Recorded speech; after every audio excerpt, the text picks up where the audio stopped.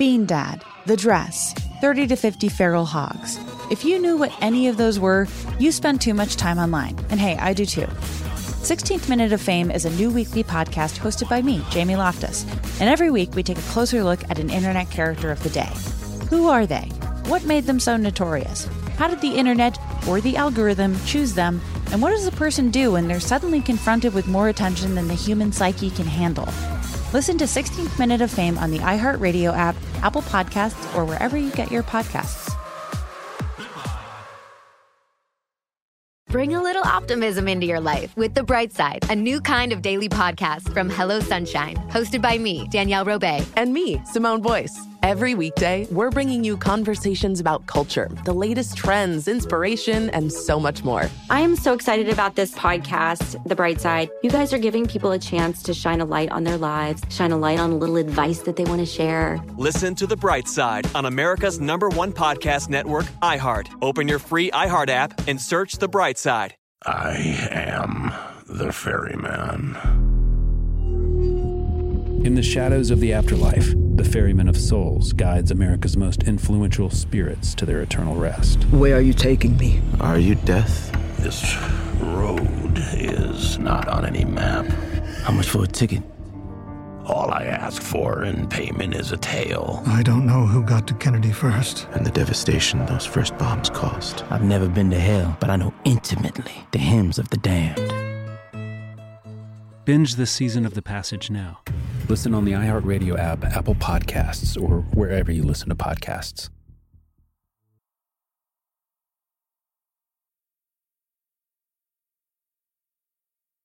Hey everybody, Robert Evans here, and I wanted to let you know this is a compilation episode. So every episode of the week that just happened is here in one convenient and with somewhat less ads package for you to listen to in a long stretch if you want. If you've been listening to the episodes every day this week, there's going to be nothing new here for you, but you can make your own decisions.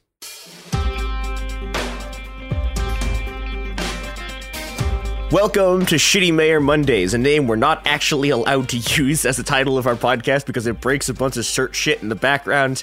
And I'm your host, Mia Wong, coming to you live from a crumbling basement in contested Chicago that may or may not be hit by a tornado in the next hour. This is It Could Happen Here. So true. It could all happen within this next recording session. It could happen in Mia's basement. Yeah, with me I have Garrison and James. Hello, welcome to hell. Hi, I'm in tornado-free San Diego. Did have a tornado warning yesterday. Luckily, I'm in the ever-stable Pacific Northwest, where nothing bad can happen. Mm-hmm. Yeah, it's contractually obligated. It says no bad things. No earthquakes here that are overdue. No forest fires or record temperatures. It's great up there. So true. Mm-hmm. So today we're doing a sort of special episode of Shitty Mayor Mondays, which is that we are doing the Chicago double feature because our previous Shitty Mayor, Lori Lightfoot, managed to become the first. I think the first Chicago mayoral candidate in 40 years who was an incumbent and lost re-election. And not only did she lose re-election, she went out. The way the Chicago mayoral elections have like a trillion candidates. Like I think there were like 9 this time, and if no one can get above 50%, it goes to a runoff. And she got knocked out before the runoff, which is unbelievably funny. So we're going to talk about her first as the sort of Lori Lightfoot is sort of the shitty Chicago mayor past, and then we're going to talk about the maybe future shitty Chicago mayor, Paul Vallis, who sucks so much that he was the reason I specifically wanted to do this series. But first, we need to talk about fucking Lori Lightfoot, a person who I don't know. I feel like people outside of Chicago don't know much about her. Yeah, I mean, I know that she's like has generally failed to do all the things that she was supposed to do, and in the kind of general sort of Democrat mayor model has sucked. But I'm excited to hear the specifics. Yeah, the funniest thing about her is just Google pictures of her hats. She has just like an incredible hat game. It's just always appearing in just an incredible, like, she has so many hats. It's wild. Just every single picture she's in It's just like a random different wild hat. It's amazing. Yeah. But she's also kind of, in some sense, like a kind of uniquely incompetent politician. So, okay, so Lightfoot was elected mayor in like an absolute landslide in 2019. And she ran this very weird campaign, which it was based on sort of three main things. One was not being a machine candidate. And this is actually very important, is that Lightfoot is not actually part of the Chicago political machine that controls like most politics. Well, there's the kind of separate parts of the machine. This is a complicated thing we're not going to fully get into here. But she's like not a machine candidate. She like kind of is an outsider in some sense. And that was a big part of why people voted for her. There's another thing, which is this sort of like identity tokenism thing, which is like, I'm going to be the first black lesbian mayor of Chicago, which she is. And then the third thing she was running on was building a shit ton of police academies. Now, in 2019, I was in Chicago for this election, and I was like, do not fucking vote for her. She's going to build these cop academies. And everyone was like, no, it's going to be great. She's not the machine. She's like, ugh. So she gets elected in 2019, and this means that when she gets into office, like almost immediately 2020 happens. And okay, so no mayor has like a good response to 2020. Lightfoot's is like catastrophic. So I've talked about this a bit at the show, but what 2020 in Chicago is this really, really kind of wild and weird thing. It doesn't map onto a lot of the other sort of 2020s. But like the first thing that happens basically is Chicago has this thing called I think it's the Magnificent Mile. It's something mile. I can never remember what it's Magnificent or Miracle because it's a fucking bullshit tourist thing. But it's like this. Chicago's like it's like a mile of like really rich shopping districts, and the cops just lost control of it. Like people just took it. It was like fully looted. It was there was this sort of incredible moment of like Chicago's working class that had been getting shit on for 200 fucking years, like finally stormed their way into just the fucking bougie part of Chicago and destroyed it, and it fucking ruled. But after that happened, Lightfoot was like, oh shit, we can never let protesters get back there again. So she started raising the fucking drawbridges that lead across the fucking river. So like she basically turned the entirety of that part of Chicago into a fucking fortress that you could not get onto. Amazing. She did this, like, she raised the bridges multiple fucking times. Like we're gonna get to another story of her raising the bridges where it's like, like she does this so many times that like even times where she claims she didn't do it on purpose, people are like, I think she raised the bridges. This is, and so this is her basically. She when she raises the bridges, she just like declares war basically on like half of Chicago. And okay, so this is like not a great thing to do if you are trying to be a popular politician, is to just like physically declare war and like do fucking medieval fortress shit to like half your fucking city. And so her popularity starts tanking immediately. This is I'm guessing as a consequence of like the Black Lives Matter protest, right? Like, yeah. Okay, yeah. Yeah, so her approval rating is like fucking absolutely dog shit. I think, I'm trying to find, I should have looked this up earlier. I meant to, and I forgot. I think her approval rating was like 30% when she left office. It might even be lower than that. Yeah, so but she does this kind of unique thing where she basically goes around and alienates like every single voting block in the city. I guess before we get to this, we should get to how she pissed off the cops, because one of her big things when she came into office was she was trying to sort of like do this alliance with the police. But instead of her sort of actually like forming this, she was trying to form a sort of center right-wing base, right? She's trying to both sort of play this kind of like identity tokenism thing and then also build a base with the cops. But A, the cops are racist, and B, okay, do you two know the story about the Chicago Columbus statue? I don't think... Wait, is that one of the ones that got taken down? Sort of. I think this is one of the ones that... So in 2020, I wrote a story about how to tear down statues, and then became the guy that everybody sent pictures of statues getting torn down to for a while. So I'm sure I've seen it. Amazing. Yeah, it was great. Ben Shapiro had a whole fucking seizure about it. We got in lots of trouble with various federal agencies, but yeah, it was a very amusing story. Don't affiliate link to the ingredients to things which may or may not be illegal if you combine those ingredients in your story. So true. Yeah. Many popular mechanics editors have tried this. It was great. I was on Russia Today, not with my knowledge. But yeah, tell us about this other statue, Mia. Okay, so there is a giant like statue thing sitting on this big column that was made in 1933, and it's this giant statue of Christopher Columbus. Also on this statue, so there's like a series of like important Italian people like on the column. One of these things, one of the people who was depicted on this column, like very much seems to be Benito Mussolini holding a bunch of fascies. That's cool.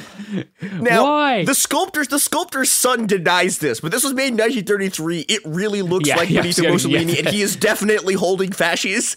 So, all right, this statue, this is like in like the middle of the fucking city, right? In like this park in the middle of the city. And this became so in 2020 in Chicago, the way the protests work is you have like the first initial like phase where the cops like lose control of the city, and then the cops kind of like retake it over the next few days. And there's a kind of lull, but then it starts another like sort of wave of it starts back up again, like specifically around this statue. And there's this whole thing that cops are trying to keep it up, and there's this whole thing where like there's like rings of activists like surrounding a group of cops standing around the statue, like throwing shit at them, and it fucking ruled. And eventually the city's like, okay, we're just gonna take down the fucking statue. And this was a Lightfoot thing, but this pissed off the cops, and specifically, so I've talked about this before on the show, but like this is one of the sort of unique things about Chicago is that Chicago has like, I guess a technical term is like white ethnic like groups that like do shit. And one of those things is like there's like an Italian American Cop Association that is very powerful. And the Italian American Cop Association is like we will keep the statue at all costs. This is like our fucking guy. Yeah. Like and Lightfoot is like, if you guys don't take this statue down, people are gonna fucking like burn the Miracle Mile again. And she gets into this giant fight of them, and these emails eventually get I can't remember if I think they get released as part of a court case or something. But these emails come out that it like Lightfoot is yelling that she has the biggest balls of anyone on the table. She's gonna put her balls on the table because she's trying to like keep the cops alive. And so she gets in this giant fight and just pisses off all of the cops in the city. So she has pissed off from the initial wave of protests, the drawbridge stuff. She has pissed off like anyone who's even sort of vaguely center left and anti-racist, and like a huge proportion of the city's black population. And then she like systematically, she's now pissed off like the sort of like white ethnic cop groups who are also very powerful. And then she does something like really genuinely unforgivable and horrific, which is in 2021, Chicago police shot 13-year-old Adam Toledo. Here's from a Chicago paper called The Tribe. At a press conference after the shooting, Mayor Louis Lightfoot vowed to find the people responsible for, quote, putting a gun in the hands of Toledo, who Chicago police and prosecutors insisted was armed. So, okay, they shoot this kid, who is fucking 13 years old. His name is Adam Toledo. And immediately the cops, the prosecutors, and the mayor said that he's armed. They're going to find the person who put the gun in his hand. So 2.5 weeks later, the video comes out, and it turns out that not only was Adam Toledo not armed, the cops shot him while his hands were up, while complying with their instructions. I think I've seen this body cam. Yeah, this is bad. Bad. It's fucking awful. And then like 2 days later, they killed another guy. Oof. And like there was another round of like huge protests. I mean, they weren't as big as 2020 ones, but like there was another round of like really big protests in this. And Lightfoot was, like actively involved in a conspiracy to lie about this fucking 13-year-old kid who was killed in cold blood. And so this pisses off like this like basically means that her support among like the Latino population drops to basically zero because she fucking accused a 13-year-old kid of being an armed gang member, and then he got after he got shot by the cops. So, the other fun thing about this is, so our like prosecutor, Kim Fox, is like, there's like this whole thing about how she's like a progressive prosecutor and like the right's trying to unseat her. None of the fucking officers involved in this or the other shooting 2 days later were ever charged with anything. After they, again, killed in cold blood a 13-year-old kid with his hands up. Now, the sort of regular Chicago right hates her because she's both black and a lesbian, and there's some, like, we'll talk about this a bit when we get to Valis, but there's just genuinely unhinged, horrifying sort of, like, racism and, like, homophobia, and, like, she's getting basically, like, splash damage transphobia from it because of how racist these people are. And so, but that means that, like, you know, she has, like, no support, right? She managed to get, she manages to get into a fight with Chicago's, like, normally pretty conservative, like, Black Caucus.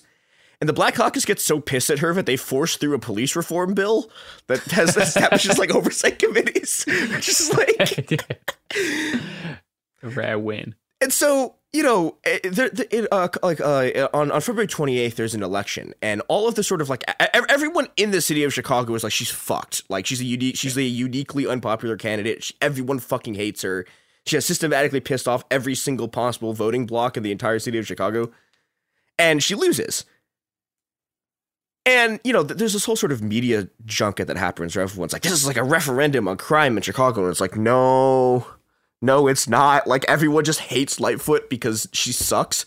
And she sucks in, like, a unique combination of ways that pisses off everyone who can possibly vote in the city.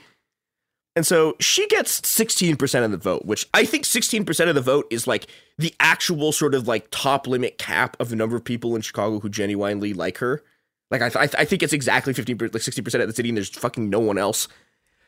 She comes in third. It's also very funny. She spends the entire, a bunch of her money running campaign ads, like, against a guy who comes in fourth instead of the other two people. It's amazing. Completely misses a mark.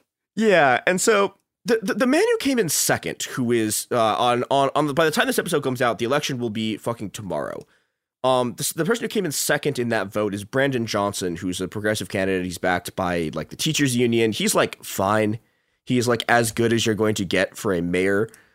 Although I will remind people that, Johnson is a much better candidate than the other fucking guy we're going to talk about, but we need to talk about a little bit about the limits of electoral politics, and, like, you know, I'm just going to point out here that, like, Nepal, for example, routinely elects Maoist governments, and, like, do you know how much Maoism those guys do? Like, fucking none. There is no Maoism happening, right? There were some cool socialist mayors in Spain who led the population of the city to expropriate the landowners around the city in the 1930s. Yeah, but that was the 1930s. This is now 20. Those are old. Most people's fucking grandchildren are, like, maybe around.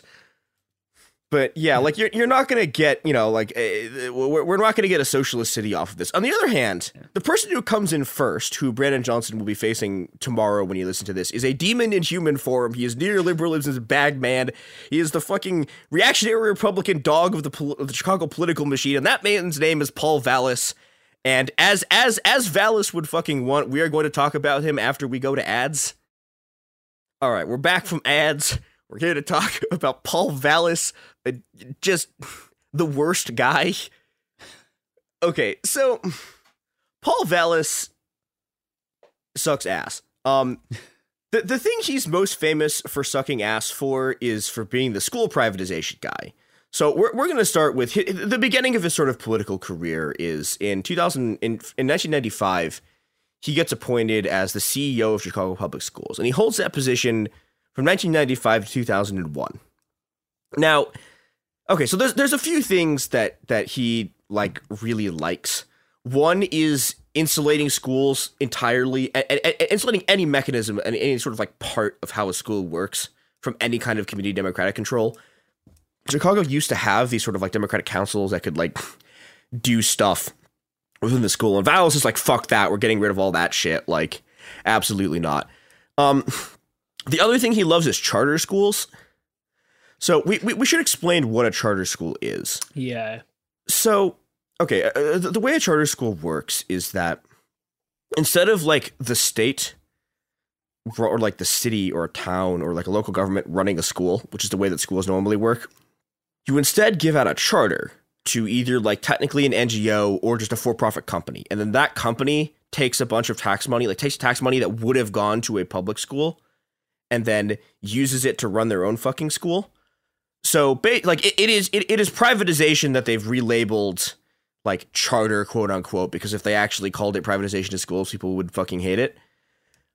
And Valis loves this shit. This is what he spends most of his time across, like, on multiple continents doing schools bullshit, like attempting to push for.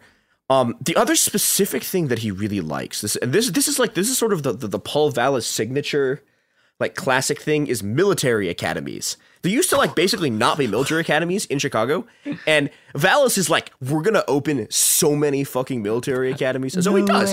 And these are like regular. And the thing is, okay, like, there are sort of like disciplinary, quote unquote, military academies, which is like you get sent there instead of prison. These are like just like normal schools that are like quote unquote military academies. But these schools, like, they're barely schools. Like there are a lot of people who went to these schools who in multiple cities, and we'll get into more of this sort of later when we get to Philly. But like, people will go to these schools and like their textbooks have pages torn out of them. And like, which pages, Smith? Here's the thing, right? You would think this is like a kind of like Republican style, like, we're taking out the pages that talk about like Columbus being bad. Like, no, just random fucking, like, just pages torn out of it because these schools don't have any fucking money. Like, they don't have extracurriculars. Like, they just like don't have sports. They just don't have like anything to fucking do. And then this is another thing with charter schools. So, all right, if you want to like be a regular teacher, you have to have like teaching certificates. Right. If you work at a charter school, yeah. So I think that the standards depend on the state. Some of them, I think Illinois is like 2/3 of the teachers have to have teaching certificates. But that means that a lot of kids are being taught by teachers with no teaching certificates, which is like, teaching, it turns out, is not in fact easy enough that you can just put a random person there who doesn't know how to do it and, like, have kids be taught correctly. I thought these military academies, they have teachers who just like don't fucking teach, right? Like they're just a complete shit show. But he opens a bunch of these, but okay. And the other big thing that Valis is supposed to, and this is the thing, all the people who like Valis would do this thing where they're like, he's like a budget wizard, and he's like the guy, he's like the technocrat, like smart policy wonk guy who you bring in to like bail out a school district that's underwater financially, and. Oh boy, is that not true? Okay, so there's a very good report called Passing the Buck, which is written by the Action Center on Race and the Economy, or ACRE, which I recommend people, genuinely, people should go read this. It's like 12 pages long. It's very short. And like it's not even 12, like 3 of those pages are citations. And they wrote a report on Valis's time in various school districts. And here's some of the shit that he did to make it look like he had his budget balanced. So, all right, let's talk about his pension scheme. I feel like I actually should explain how pensions work because like nobody fucking has them anymore. So, a pension is a thing where like you, the worker, or in this case, like Chicago teachers, you take some of your current pay, and instead of taking the money now, it gets taken out of your paycheck and put towards a pension fund to fund your retirement. And then this fund is invested in the stock market to get returns to pay out pensions that like support you when you retire, right? Yeah. So in 1999, Valis was like, oh, hey, the Chicago pension system is funded, so we're going to take the teachers' money and use it to pay other budget shortfalls. Great. So this is good. Anyways, after he does this for 13 consecutive years, Chicago stops paying into its pension system altogether. And the result of this is a $9.6 billion hole in the pension system that Chicago has to like pay off. And this is a huge part of like where the sort of modern like budget deficits in Chicago come from. Like things that are used to like justify shutting schools down is that like they just didn't pay into this. They just stopped paying into the pensions and instead took the money that's supposed to go to teachers and used it to like make their budgets look clean. So if he had just done this, it would have been bad enough. But Valis is a very, very specific kind of like neoliberal technocrat dipshit. And that kind of neoliberal technocrat dipshit is the extremely interested in financial instruments guy who was like a kind of person that I think we see less of these days, because the modern version of this are like crypto people, right? But back in like the 90s and 2000s, there were a bunch of guys whose things were like really, really convoluted financial instruments, and everyone thought they were fucking geniuses. Now, if you were alive in 2008, you know where this is going.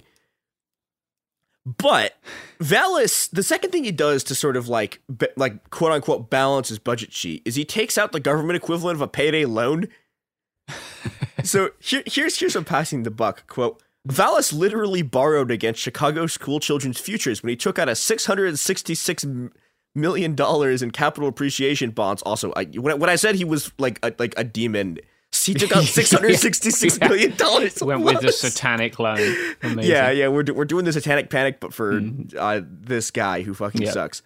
So he took out the loans and capital appreciation bonds, a form of debt in which the borrower pays nothing for several years, but then has to pay very large sums to make up for skipped payments. A capital appreciation bond, CAB, is a long-term bond with compounding interest on which the borrower is not permitted to make any principal or interest payments for many years. But the interest still accrues. It still accrues, but you're not allowed to pay it. Why would you take that? Why would you do that? That seems like a really bad decision. Oh, it's a terrible decision. Yeah, I'm not a big money guy, but Vallis's assumption was that like, okay, well, we don't have any money now, but property values will continue to go up and just like, keep going up forever. So we can pay this bond back when we have money from property taxes So okay, I'm gonna finish this thing on these just dog shit bonds. In this way, it is similar to a negative amortization mortgage in which the outstanding principal actually grows over time because the unpaid interest gets tacked on to the amount owed and compounds.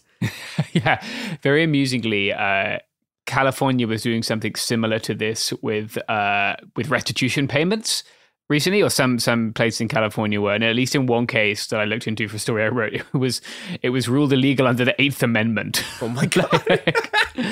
A cruel and unusual interest payment. But it's good to see that Chicago is doing it to itself. We did this for a fucking bond. Yeah, and there's actually a funny story about this. Like, one of the side stories of this is that the guy who's running the school system in California, like, gets this same offer from, like, bond salesman people, and he's like, no, what the fuck? This is the dumbest thing I've ever seen. But Vallis does this. Vallis is going to do this in multiple cities. So I'm going to finish reading this thing. Because of this structure, borrowers often end up paying extraordinarily high interest rates over the lifetime of the bonds. Former California State Treasurer Bill Lockney called CABs the school district equivalent of a payday loan. So the result of this is that out of the $666.2 million, right, that Vallis takes out, they pay $1.5 billion in interest. The interest rate over the lifetime of this bond is 223%. Good Lord. This is the guy who's supposed to be like the really smart technocrat reformer guy who understands financial stuff, who you bring in to like solve school districts, and he took out a loan with 223% fucking interest. This is the kind of interest rate that, in the words of David Graeber, were once reserved for organized crime, and now is. And, normally this kind of loan is like a thing. It's like this is like a very predatory sort of like. Yeah. This is like a predatory banking thing. Vallis did this to himself on purpose because he's dumb. And I mean, also like he's trying. I mean, and part of the other sort of undercurrent of this, it's not just that he's really stupid. It's that he's trying to pay off his buddies in the finance sector. Yeah. And this is the other part of the story, right? It's like all these school districts just get fucking looted to pay off these like fucking stupid ass hedge funds. And then he just bounces somewhere else and leaves them to deal with it. Yeah. And so I talked a bit earlier about how like Vallis's assumption on these bonds was like, well, it'll be fine because the housing markets will keep going up forever. But then 2008 happens. And this has a bunch of effects. One of the big ones is that Vallis was taking out bonds with variable interest rates. Oh, no. Now, okay, we have talked about this on this show before, right? There are entire multinational political movements that don't exist. There are entire countries who fucking don't have manufacturing sectors anymore. Like there are places where the life expectancy fell by 20 years because their fucking leaders took out these kind of variable interest rate loans and got destroyed when the interest rate spikes. And guess what happens in Chicago? Interest rate spikes. And, okay, so Vallis's successors look at this and are like, this is the stupidest fucking, so Vallis's successor, by the way, is Arne Duncan, who's the guy that Obama puts in charge of the Department of Education. And Arnie Duncan is like, okay, do you know how we're going to solve the problem of the risk from these adjustable rate interest rates? Credit default swaps. Oh God. So, all right, I'm not going to explain how a credit default swap works because it's fucking annoying as hell. But credit default swaps are one of the very specific financial instruments that are like specifically responsible for the 2008 collapse. Yes. And now these technically aren't credit default swaps, right? These are technically what are called interest default swap or like interest swaps. And they're exactly the same thing as a credit default swap, but instead of credit, it's interest. So the underlying asset, right, is like is a bond and not like a loan or whatever. But otherwise, it's exactly the same thing. And this man, and these swaps have this thing where like if you can't pay, you get these like unbelievably high like fees that start happening. So when these bonds blow up, they managed to cost Chicago another $31 million because their credit default swaps just blew up.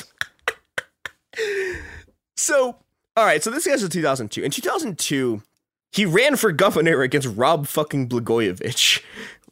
Who is Rob Blagojevich?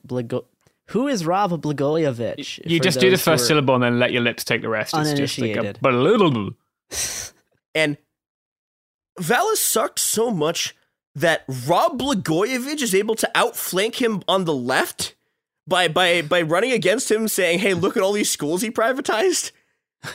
And so he gets clobbered in the primaries by Rob fucking Blagojevich, the man who. Okay, so we will cover this one day at Foley on the show because it's really funny.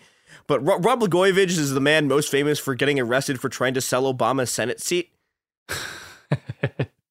Like he tried to sell a Senate seat. God. He's amazing. He's now just on Tucker talking about political persecution. Oh yeah, which is great. Extremely funny. Oh yeah, he was on yesterday, wasn't he? Yeah. Talking about Trump's being persecuted. How he was persecuted first, and now Trump is being persecuted too. It's amazing. Perfect. It's great. Really, really the canary in the coal mine of grifters. Hey, of grifting politicians. Look, Garrison. Look, if they can go after Rob Blagojevich for trying to sell Obama's Senate seat, they could go after you for trying to sell Barack Obama's Senate seat. That's true. You know who else is trying to sell Barack Obama's Senate seat? The products and services that support this very podcast? No, they're legally not allowed to do that. None of them would ever commit a crime.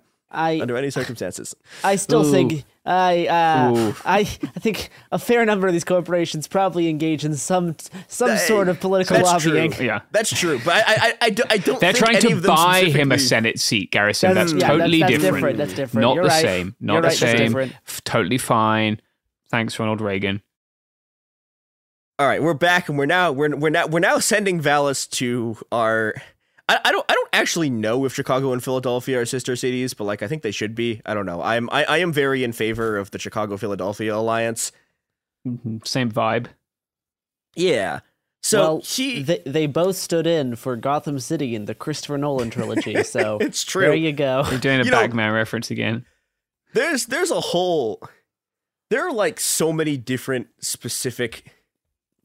David Graeber writes about this. Like there are so many different like parts of places where they filmed like The Dark Knight where people tried to protest and got arrested for blocking the road. Like this happened in multiple cities.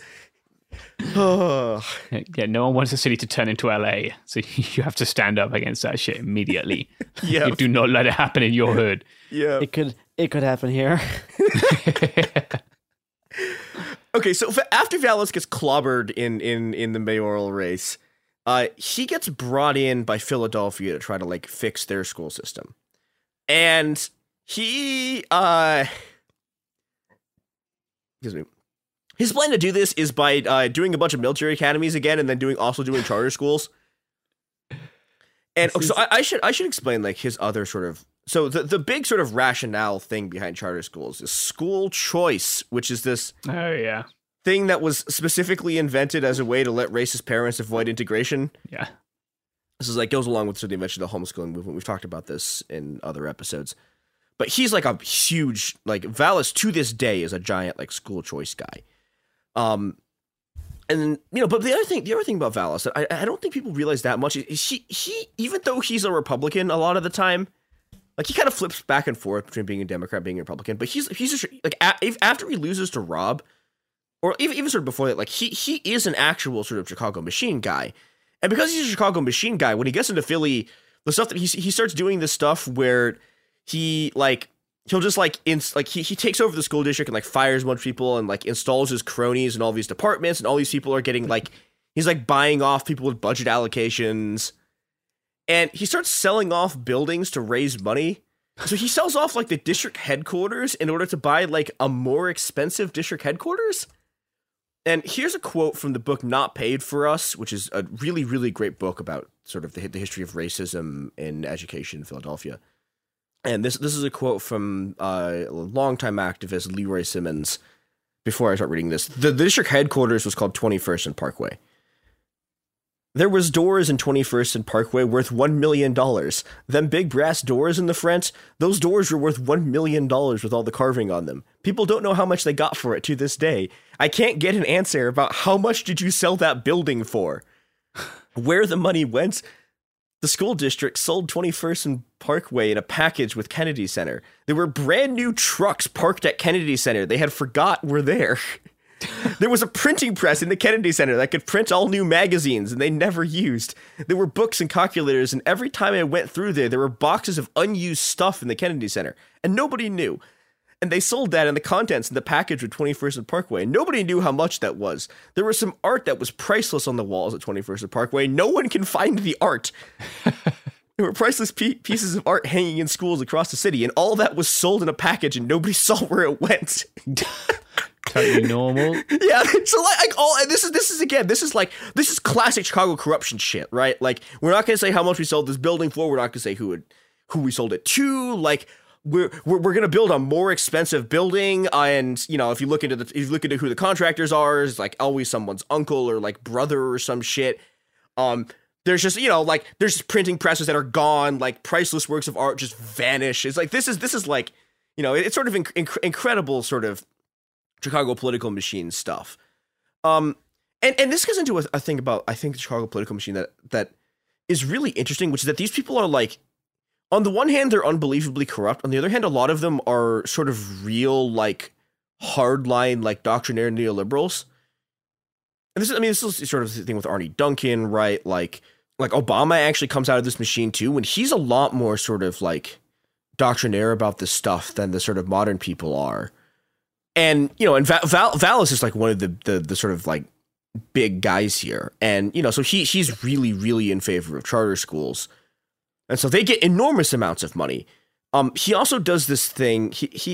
This is also from Not Paid for Us. He funnels money into just like a shit ton of NGOs in order to like do education programming or whatever. And so there's this sort of constellation that forms of these, like, you have these corporations doing like education stuff, or like running schools, and then you have these like nonprofits running like the education material, and it's this sort of like this is sort of arch neoliberal thing where instead of the state administering a service, what you have is this like basically a bunch of like contracting grifters who come in and suck up all of the money and then provide absolutely dog shit services.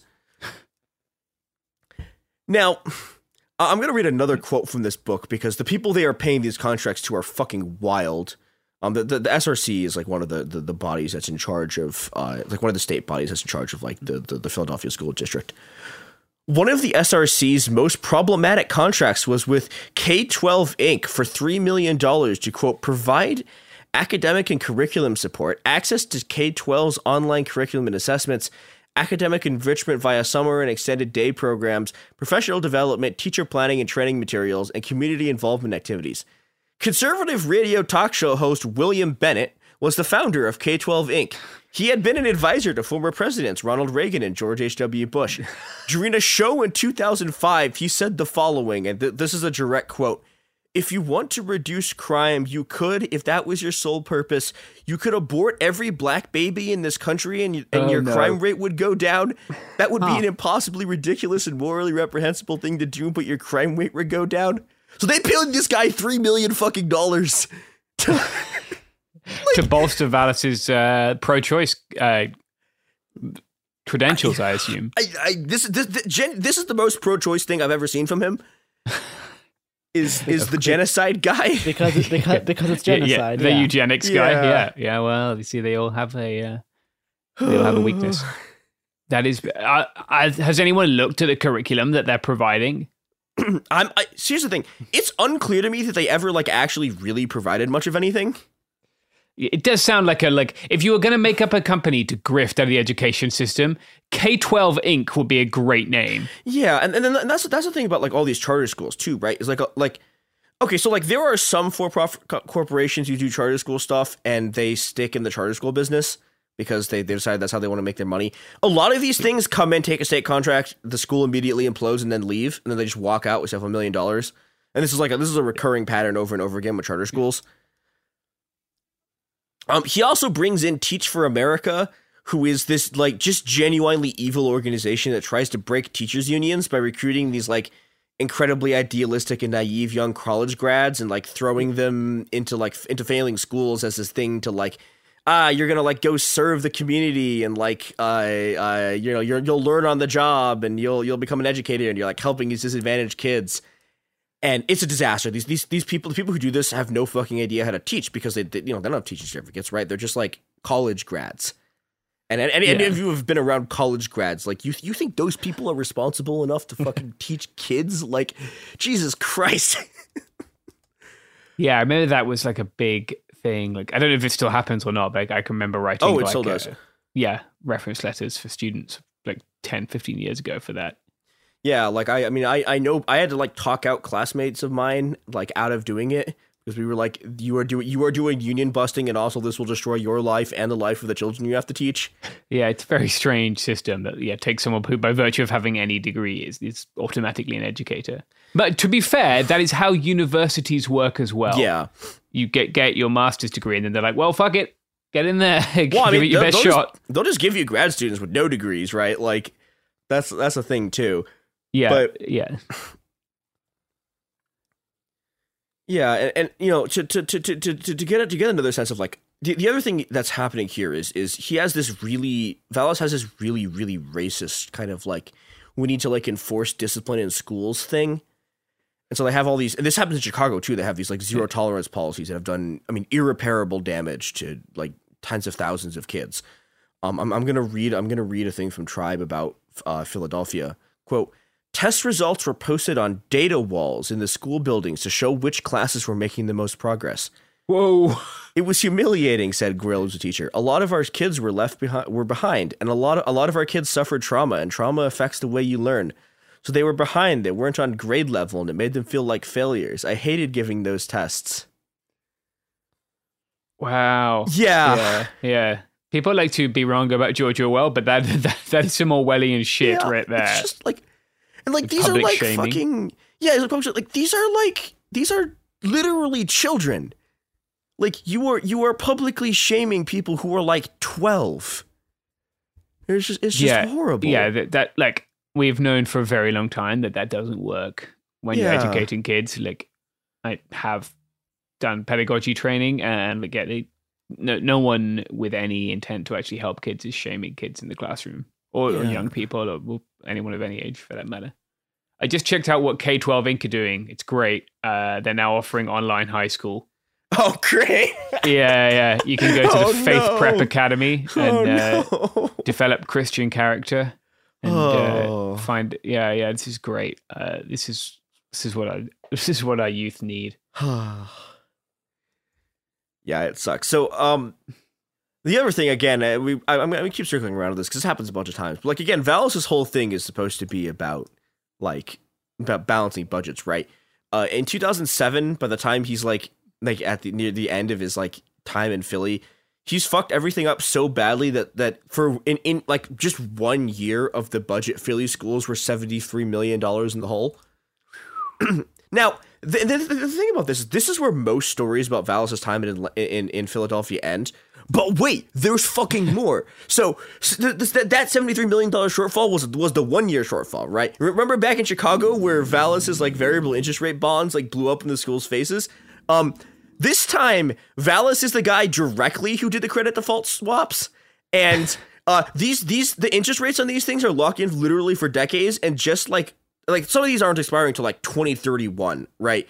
And just so far, they've cost $161 million. Great. Yeah, and test scores fucking go down under him. It's a shit show. Yeah. And so in 2007, they kick him out because they're like, what the fuck are you doing? Like, unfortunately, the place they kick him out to is and you're not going to like this, post-Hurricane Katrina New Orleans. Oh, for fuck's sake. Yeah. What? Yeah, why? Why do we have to inflict like the fail sons of neoliberalism on the people of New Orleans? It's going to get worse, by the way. Okay, great. Yeah. So this is really bad, right? New Orleans now. Okay, so I think there's some kind of controversy about how exactly you calculate this. At the very least, 63 out of the 66 like New Orleans like big like. Sorry, let me rephrase it. At the very least, 63 out of the 66 like schools that they run, at the very least, like that are directly run by the state are charter schools. There's 3 more that are also charter schools, but are kind of administrated by the district. So there is a huge debate as to whether there are technically any public schools left in fucking New Orleans. Jesus. Yeah, they fired like, and this was before Vallis came into office, but in New Orleans they fired every teacher in the fucking city. They fired literally all the union teachers, replaced them with non-union people. Vallis comes in and starts implementing some shit that is just like prison camp shit. Oh god. Here's from Tribe again. According to Bygard, a lot of kids were arrested for, quote, disruption of a school process if they showed up late to class and refused to be kicked out for tardiness. And again, they are being arrested for wanting to stay in school. Yeah. Black girls were arrested for having, quote, rat tail combs, which have long, sharp handles for braiding hair. Yeah. In one instance, Bygard said a 6-year-old student was expelled and charged with possession and distribution of a controlled substance because he brought Tums to school and gave them to his classmates thinking they were candy. What the fuck? They charged a 6-year-old. Yeah. God. Yeah, the levels of fucking cruelty that have to exist. Like, a cop has to see a 6-year-old and not be like, oh, lol, those are Tums. Like, the kid probably shouldn't eat too many of those. Let me go tell them. He didn't know they were candy because he's 6. Yeah. 6. Jesus Christ. Yeah. Fucking hell. Just genuinely, like, abhorrently evil shit. Yeah. See, this is like maybe now is a good time to point out that, like, in the wake of yet another terrible school shooting, people will want to put more cops in schools. This is what happens when we put cops in schools, right? They brutalize our fucking children. Yeah. And like, it's not, like, the state doing violence to children is not the way we protect children. Yeah. That's what I want to say.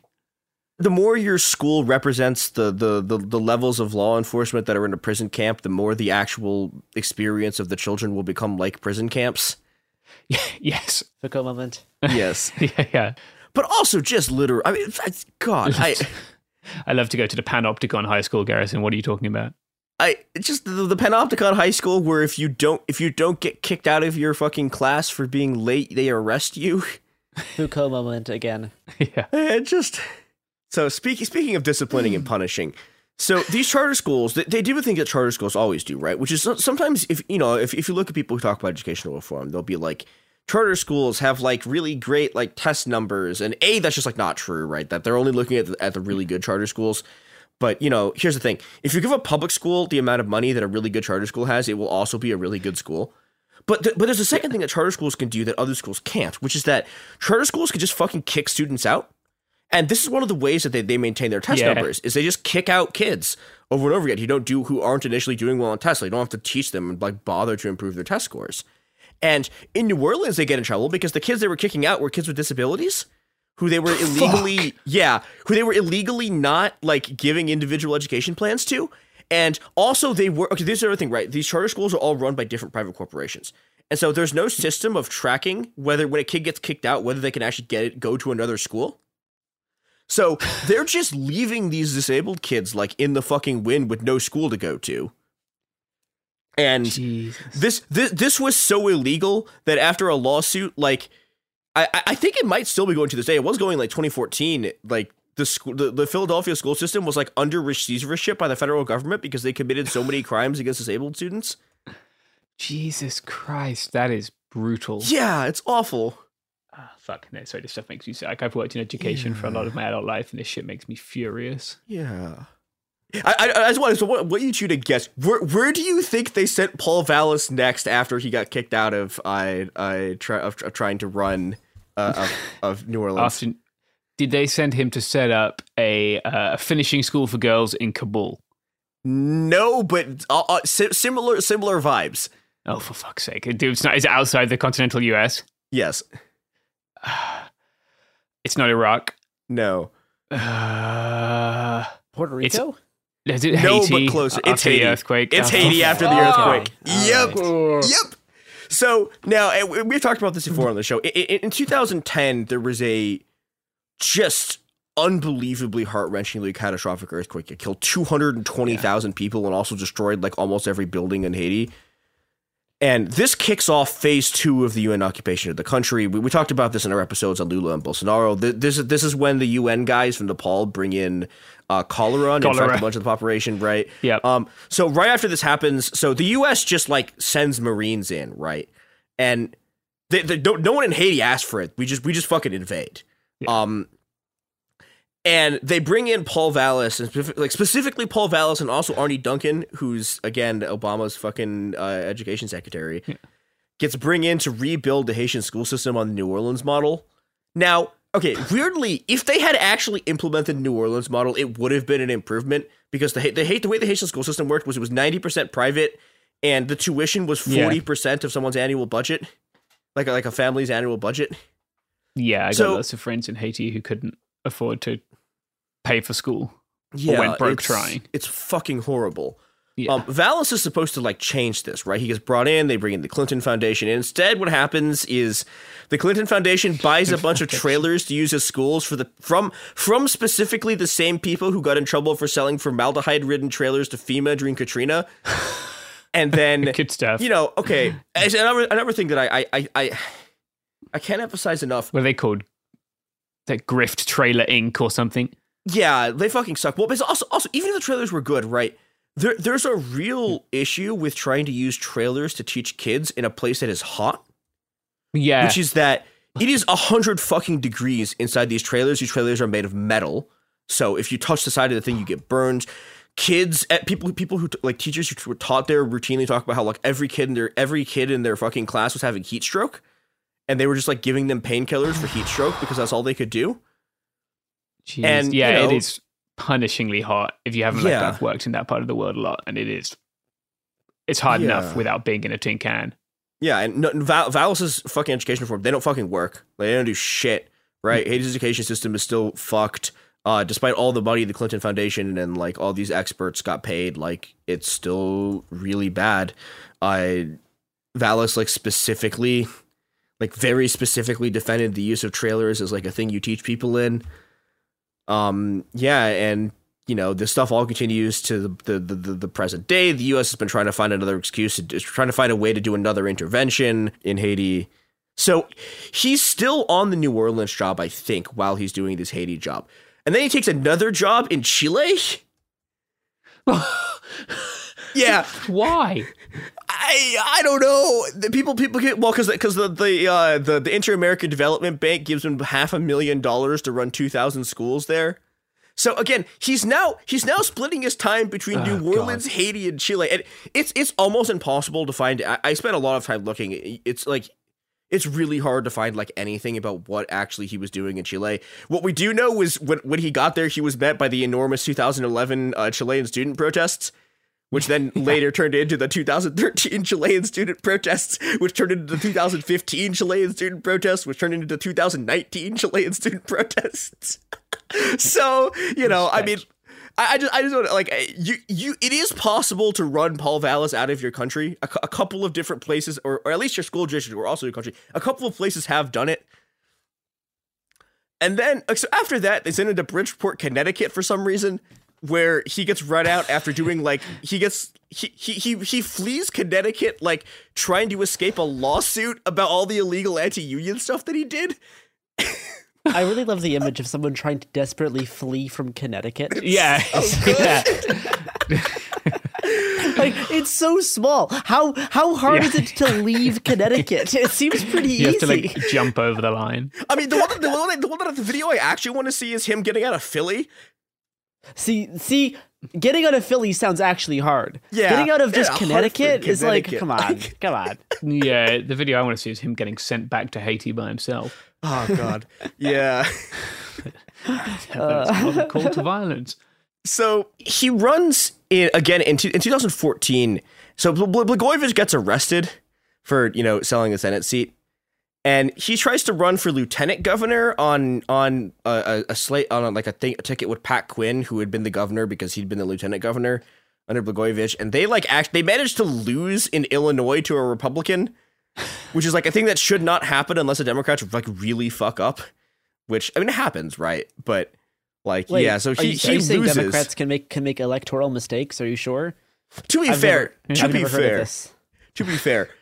this one wasn't even an electoral thing. This was just the guy tried to sell a fucking Senate seat, and people were so mad at him that the next election they're like, we will vote for Bruce Rauner, who is just like a fucking absolute dipshit. But okay, so he has now lost 2 consecutive runs for governor, right? Or governor and lieutenant governor. Now, this year he had another bid where he was maybe going to run, and then he stopped. And now he is one of the candidates for the mayor of Chicago. Now, while he's been doing his campaigning for this, some other fun stuff has been happening. So he has an absolutely unlistenable podcast.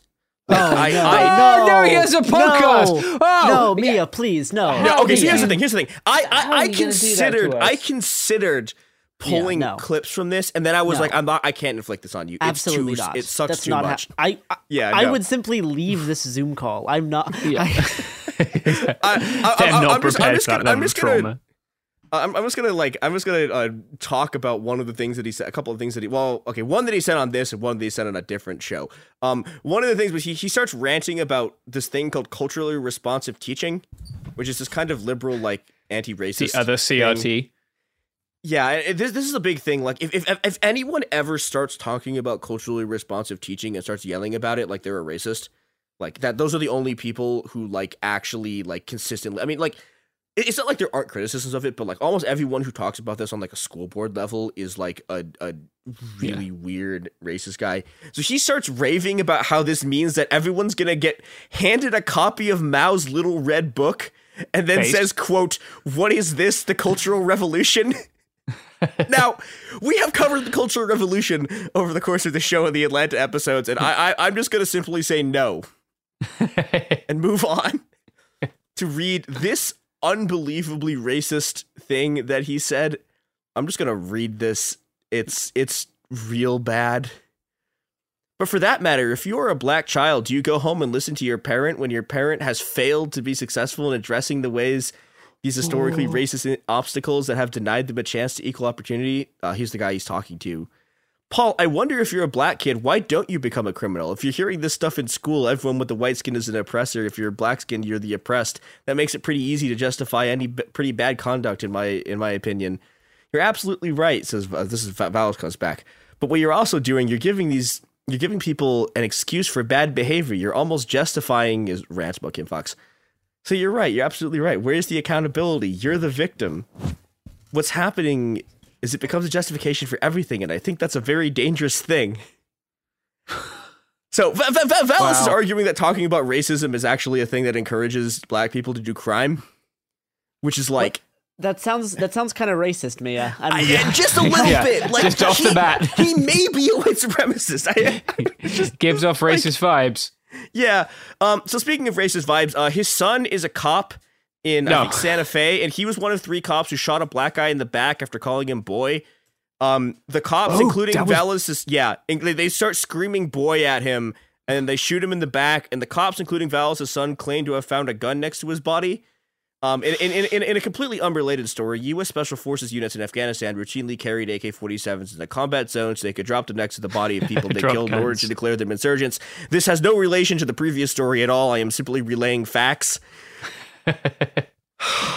Two interesting and unrelated stories. Yeah. Didn't Vallis also... He's the guy who claimed his Twitter was hacked, right? Oh, yeah. So... But very way back at the beginning of this episode, I talked a bit about the racism against Lori Lightfoot.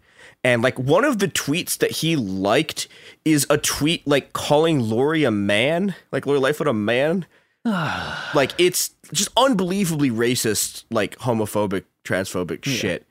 And he claims that his account was hacked and people were liking tweets without his permission. Yeah, right. That's all they did. They just liked some racist tweets. There's like a bunch of other like, and the other thing is like, okay, like Paul Vallis doesn't like actually live in Chicago. We should mention this. He lives in like he claims to live in Palos Heights, which is also not Chicago, but it's unclear whether he even lives there or if he's in like some kind of like even more insane outlying suburb that's even less Chicago than this stuff is. And he kept liking tweets calling it like shitcago and stuff, and it's like, well, yeah, it's because he doesn't live in the city. Like he's not actually like these are like a bunch of his support, a bunch of the money he's getting are from like deranged suburban like reactionaries. And okay, so I want to tell one last story about him that pisses me off a lot, which is the story of Awake Illinois. So Awake Illinois is like Illinois' version of Protect Texas Kids. It's a group that does Nazi protests at drag events. They managed to destroy a bakery called Uprising for trying to hold a drag brunch. So the Awake did all this thing of like, they're grooming kids. And then the Proud Boys showed up and attacked it. And then someone like vandalized it. And they nearly had to close the entire bakery until a GoFundMe raised $30,000 for them to survive. They are like, these people are unbelievably homophobic. They rant about groomers constantly. They're like really transphobic. Anyways, Paul Vallis spoke at one of their fundraisers. Oh, God. So after this came out, Vallis distanced himself from the group, saying he didn't know what they represented and just wanted to support school choice. Awake responded by going, hey, what the fuck? You absolutely know who we are. And they released another video of Vallis at another Awake event where he said that Awake's president, Shannon Adcock, should run for governor. So if elected, would I probably be the most openly homophobic Democratic like mayor in the country? Yeah. Which is a pretty wild like... Which is a pretty wild claim, but like I can't think of anyone else who actually like showed up at an event where people are just screaming about groomers. Like, yeah, not for the Democrats. He is just a Republican. Like he's like a pretty right wing like Republican who runs as a Democrat because the Chicago political machine is also just so far right. I thought this was because Lori Lightfoot defunded the police from here.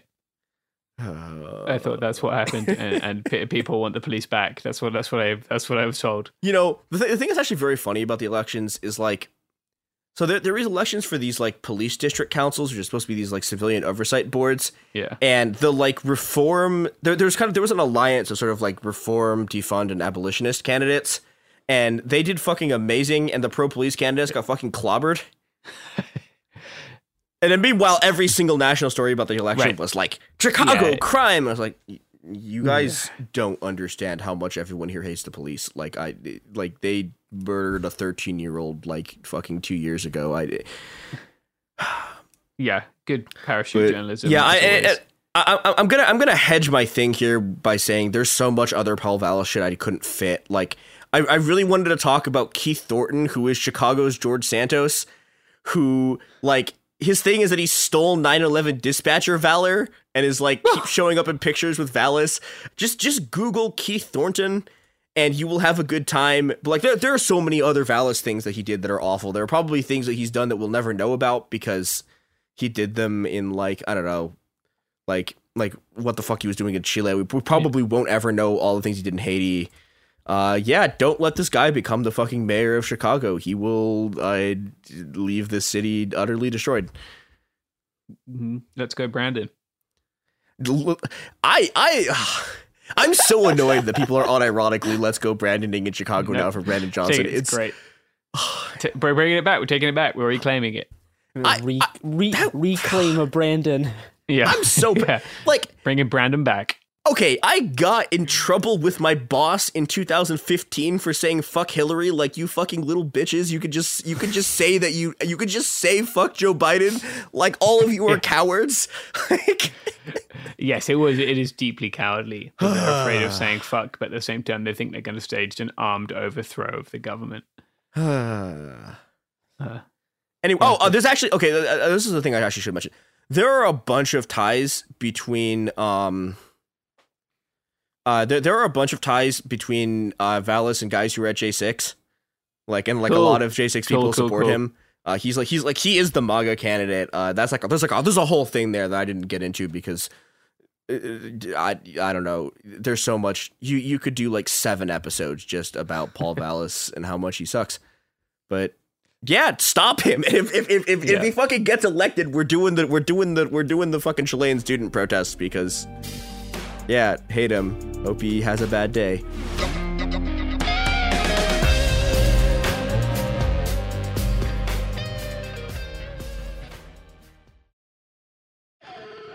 Bean Dad, The Dress, 30 to 50 Feral Hogs.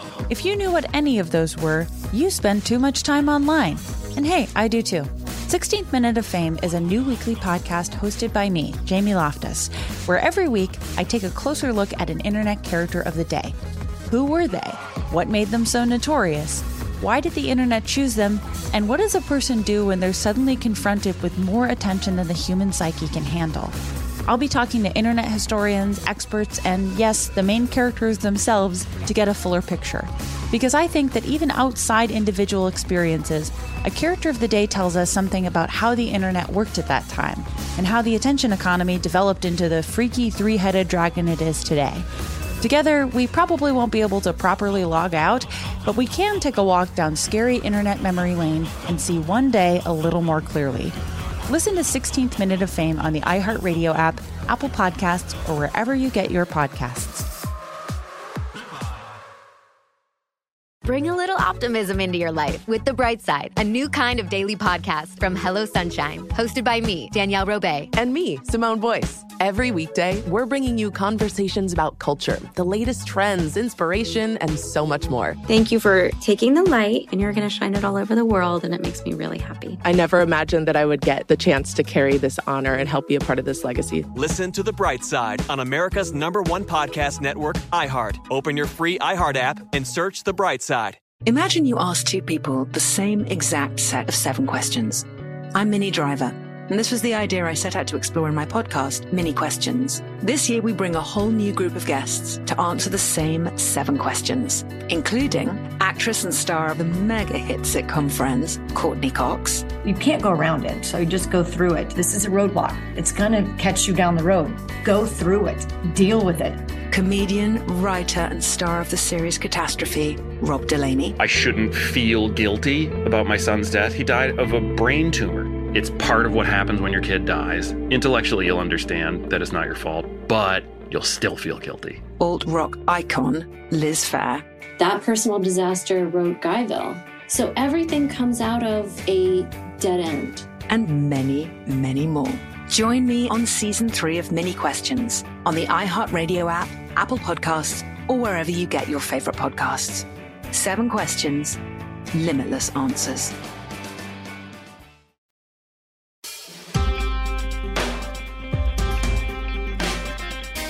Hey, welcome to It Could Happen Here, a podcast about things falling apart.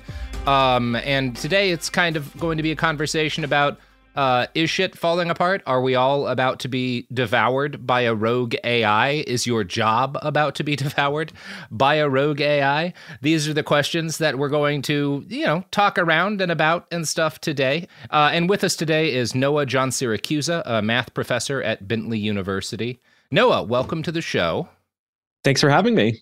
And I'm reaching out, or we're talking right now because there's an article that was put up in the New York Times on March 24th, 2023, titled, "You Can Have the Blue Pill or the Red Pill and We're Out of Blue Pills," which is a fun title by Yuval Harari, Tristan Harris, and Asa Raskin. And it's an article that is kind of about the pitfalls and dangers of AI research, of which there definitely are some. I enjoyed your thread on the matter. I thought it was a lucid breakdown of the things the article gets right and the areas in which I think they're a bit fear-mongery. So yeah, I think that's probably a good place to start. Unless you wanted to start by just kind of generally talking about where you kind of are on AI and what you kind of think the technology is advancing towards right now. Yeah, I mean, I think I can probably answer both those questions in the same, because part of why I enjoyed writing that thread dissecting the article is I just had the strangest feeling reading it that I agreed with it so much in principle and yet somehow objected it to so much in detail. Yeah. And thinking about that article helped me think about my own feelings on AI, which, every day of the week is slightly different because so much news happens.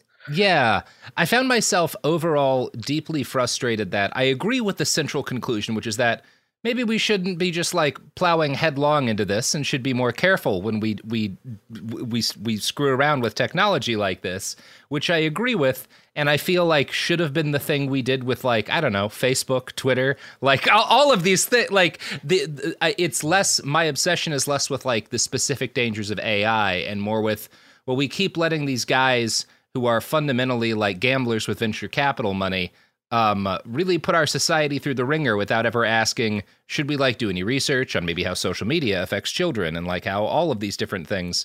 And it's right that like, yeah, we should be concerned about what these people are going to do with AI, but also why now? Why just now? Yeah, and that raises a really good point, which is what's different now versus what we've been experiencing with social media. And just to give your listeners some context, one of the three authors on this New York Times article is famous for writing this book, Sapiens. That's a sweeping history of humanity. Yeah. And the other two are actually most famous for the Netflix documentary, The Social Dilemma. So they really are in this camp of warning people about social media algorithms. And as exactly as you're saying, that's sort of this thing that we've been dealing with probably quite poorly. And now we're kind of moving on to the next societal risk, which is AI. So that is a really important question of what's different now. And I think that's one of the things the articles try to address, which is many of the problems that we already have with algorithms, data-driven algorithms, and even AI as it's used in social media is still happening now. But somehow things feel like they're spiraling out of control. Yeah. And I think, I mean, honestly, I think a lot of this just has to do with culturally what our touchstones for AI were going into this, which are Skynet, it's that sort of thing. And you do see, I feel like the uncredited fourth author on this particular article is James Cameron, because there's pieces of it throughout this where like there's it opens actually pretty provocatively. Imagine that you are boarding an airplane. Half the engineers who built it tell you there is a 10% chance the plane will crash, killing you and everyone else on it. Would you still board? In 2022, over 700 top academics and researchers behind the leading artificial intelligence companies were asked in a survey about future AI risk. Half of those surveyed stated there was a 10% or greater chance of human extinction from future AI systems. Which I feel like let's zoom in on that. Yeah, let's talk about that. Because what I tried to do in my thread was go through all the claims and assertions and really pause and say, hold on. Mm-hmm. But that's a great one to start because there's a lot to dig in right there. Yeah. So first of all, there's a huge difference in that airplanes are based on science and physics and things that we understand pretty well. Yes. There's a lot to it. And there's been millions of flights. So you have a lot of data. You know how many planes crash and how many don't. Mm-hmm. Maybe one engine goes out. You can do the statistics and see, whatever percent of planes without that engine still land safely. The problem with AI is we're just guessing. Yeah. Right? There's no way to know 100 years from now or 10 years from now what it's going to do, what the real risks are. So we speculate. And that's not uncharted territory, right? When nuclear weapons were first introduced, people had to guess and speculate. But the danger, I think, is putting it in that same category as things like airplanes or climate change, I like to think about. Climate change, when you see these, what's the IPCC, I forget the acronym, these reports, that's based on thousands of scientists digging into thousands of published papers and all this data, really modeling the environment. There's a lot of meat and substance to it. Mm-hmm. The problem with the AI is it's mostly people, I hate to say it, but like me or like you, just kind of guessing and thinking, maybe this will happen, maybe that'll happen. the reasonable thing to say if you're in AI research is like, yeah, I have concerns that AI could cause serious negative externalities for the human race. Perfectly reasonable statement. It is physically impossible to say there's a 10% chance that exactly because it's never done that before. You can't know. I'm a math professor, and I'm the first to say numbers don't have some intrinsic meaning, right? If I just say something has maybe a 15%, I'm just making it up. I'm pulling it out of my ass. Yeah, that doesn't make it true.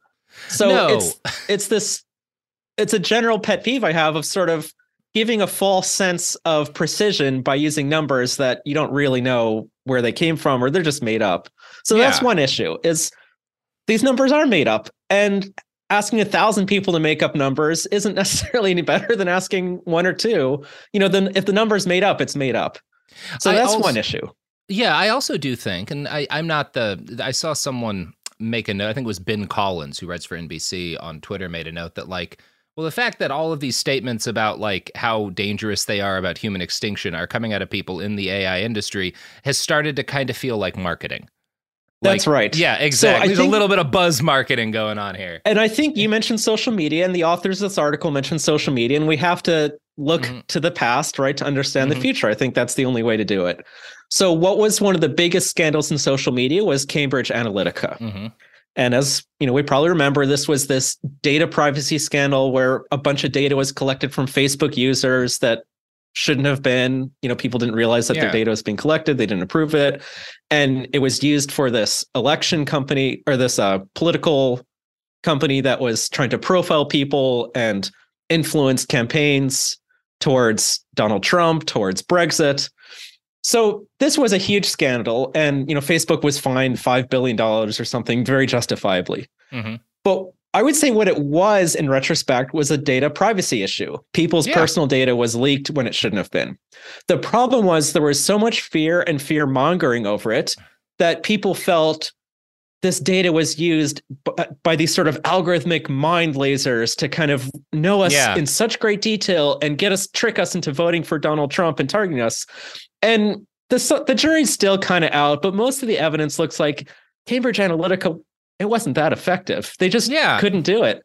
And it turns out you can know a lot about a person, a lot about their data, and it's really hard to influence them, to change them. So what happened, I think, was there was a lot of alarm spread, rightly so, about the tech companies. They have too much power, too much data. They know too much about us, and this horrible thing happened.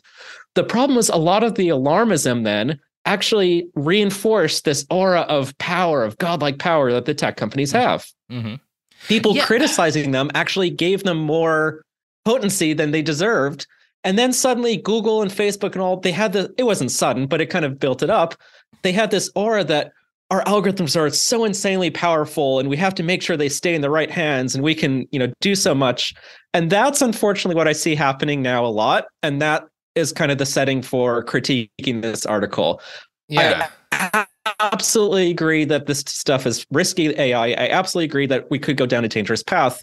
But once we start leaving firm ground and speculating wildly and using the Terminator stuff that you described, even if you think you're criticizing the tech companies, you know what you're doing? Giving them the biggest compliment in the world, saying that you guys are godlike and you've created these mighty machines. You've created a deity, which is very similar to the language this article has at the end. And I think it's kind of worth, as you're bringing up, there are real threats. There are real threats that are immediately obvious. The threat that a lot of writers are going to lose their jobs because companies like BuzzFeed decide to replace them with, ChatGPT or whatever. The fact that a lot of artists are going to lose out on work because their work's been hoovered up and it's being used to generate. These are very real and very immediate concerns that we don't have to, they're not hypothetical. We don't have to theorize about the AI becoming intelligent for this to be a problem. These are things we have to immediately deal with because it puts people at risk. It's the same thing with there's a lot that gets talked about with Cambridge Analytica, with kind of the different Russian disinformation efforts.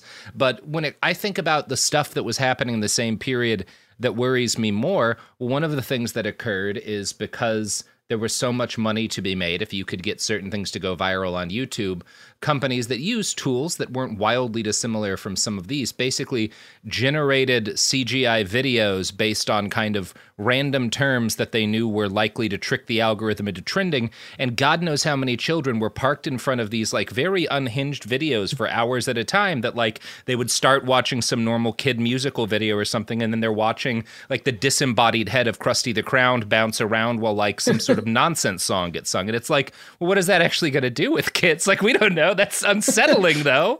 And it's deeply unsettling. Yeah. And that's the kind of thing, you know, and I'm sure there will be, obviously, like one of the things that this article is not wrong about is that if we kind of leap forward into this technology with the kind of abandon that we're used to giving the tech company, there will be unforeseen externalities that we can't predict right now that will be very concerning. I just don't think it's Skynet. Yeah. And that's what was so challenging, not just with that article, but with, I think, the movement we're having, is I do agree very much in spirit. I agree with the recommendations. We need to slow down. We need to be more judicious and cautious. We need to really consider these. But again, if we overhype the technology, we may be doing ourselves a disservice by empowering the very entities that we're trying to take power from. Yeah. And as an example like that, can I read a quick quote from the article for you? AI's new mastery of language means it can now hack and manipulate the operating system of civilization. By gaining mastery of language, AI is seizing the master key to civilization, from bank vaults to holy sepulchers. That's right. And that, I mean, that is funny, and you're right to laugh. Yeah. But let's actually zoom in a second. And I think this is such a tempting trap that AI is super intelligent in some respects, right? Yeah. It's done amazing at chess, amazing at Jeopardy, amazing at various things. ChatGPT is amazing at these conversations. So what happens is it's so tempting to think AI just equals super smart. And because it can do those things, and now look, it can converse, that it must be this super intelligent conversational entity. Yeah. And it's really good at, you know, taking text that's on the web that it's already looked at and kind of spinning it around and processing. It can come up with poems in weird forms, but that doesn't mean it is super intelligent in all respects. For instance, one of the main issues is to hack civilization, to manipulate us with language, it has to kind of know what impact its words have on us. And it doesn't really have that. It just has a little conversation and text box, and I can give it a thumbs up or thumbs down. So the only data that it's collecting for me when it talks to me, any of these chatbots, is did I like the response or not? That's pretty weak data to try to manipulate me. You know, it's so basic. That's not that different than when I watch YouTube videos. YouTube knows what videos I like and what I don't like. Would you say that YouTube has hacked civilization? No, it's addicted a lot of us, but it's not hacked us. Yeah, people have hacked YouTube, and that has done some damage to other people. But it's the thing is, and that's part of why, while I have many concerns about this technology, it's not that it's going to hack civilization, because we're really good at doing that to each other. Like, there's always huge numbers of people hacking bits of the populace and manipulating each other, and there always have been. That's why we figured out how to paint. It's I do think that there's an interesting conversation to be had about the part of why people are kind of willing to believe anything is possible with this stuff is that for folks who were just kind of living their lives with a normal amount of attention paid to the tech industry, it seems like these tools popped out of nowhere a couple of months ago, right? It feels like, there was just suddenly been this massive breakthrough. And the reality is that all of the stuff that people, ChatGPT, these different AIs that everybody's talking about, this is technology that people have been pouring resources into for years and years and years and years and years. And that's why it's able to do some of these amazing things that we've seen. But it's not, I don't think it means that in a month it's going to be 1,000 times smarter. It's a process of labor, and it was finally ready to be unveiled to the extent that it has been. Maybe. That's right. And a good example is GPT-4, which recently came out. There was GPT-3 before and ChatGPT, and there was so much speculation that GPT-4 is going to be, again, this godlike thing that just, that brings us to the singularity. And And honestly, it's done better at tests. I forget the numbers, but maybe one of them got a 20% grade on some test and this one got an 80%. So that is a significant improvement, right? If you're a teacher and your students improve that much, you should be happy. You're right. But as you said, is that 1,000 times? No, even though the machine is much bigger, much more data. And it just shows that, the reality is this is incremental progress. Going at a very fast rate, very unsettling, even for those of us following the field closely, we're experiencing that kind of vertigo that you're saying that, whoa, where did this come from? So even within the field, and you're absolutely right, if you're just at home, not paying attention for a week or a month or a year, suddenly this stuff pops up. It is disorienting. But one thing I think that's helped me at least kind of clarify not even answering what the risks are, but just understanding the different camps of why certain people are reacting differently, and why even the people afraid of AI seem to be now fighting amongst each other, and why it's getting fractured, is, are you more afraid of this be AI used as a tool by people, or are you more afraid of it kind of taking on its own autonomy and kind of going rogue and doing its own things? Right. And I'm very much afraid of people using it. I think big companies are going to use it, and there's going to be a lot of problems, just like we saw with social media. People will get addicted. Democracies will be flooded with misinformation. It'll be weaponized by various actors. There'll be bot accounts. So I am very concerned about it being used, basically it performing the job it was told to do, but it'll be told to do dangerous jobs, either making money or making discord. There's another group of people that are more worried about the AI somehow deciding on its own to do things, to take over. And that's where, I can't rule it out, but that's where I kind of am skeptical. Let's focus on how people are using it for now, for the foreseeable future. I don't think we need to worry yet, at least, about the AI somehow having a life of its own and stabbing us in the back and enslaving us, because there's just so much that could go wrong before we even get to that point. Yeah, and it's not that's exactly like, it's a threat triage kind of thing, where like, is it theoretically possible that one day human beings could create an artificial intelligence that is capable of having its own agency that is malicious? Yeah, sure, I guess. Like, I mean, maybe. Right. But man, there's a lot of us that are very malicious right now that are actively trying to harm other people at scale. I'm concerned about how they will use AI to do that. And I think botnets are a really good example. One of the things that this newest generation of AI tools allows is more realistic and intelligent bots than I think have been accessible at scale before. And that's a very real concern. I will say, when I kind of war game this back and forth with myself, one thing that is oddly comforting is like, well, the shared commons that we all inhabit of like ontological truth is already so shattered that like there's only so much damage I feel like adding additional bots and additional disinformation can really do. One thought on that though, because I've been digging into that too, or I've been trying to ponder how I feel about that, because a lot of this I don't know. I'm trying to make it up as I go. I do think if you go back to like 2016, earlier versions of the internet, before leading up to Donald Trump's election, I think there was a lot of Wild West to Google, to social media, to all these things, right? Fake news was just like piling up to the top of Google search results.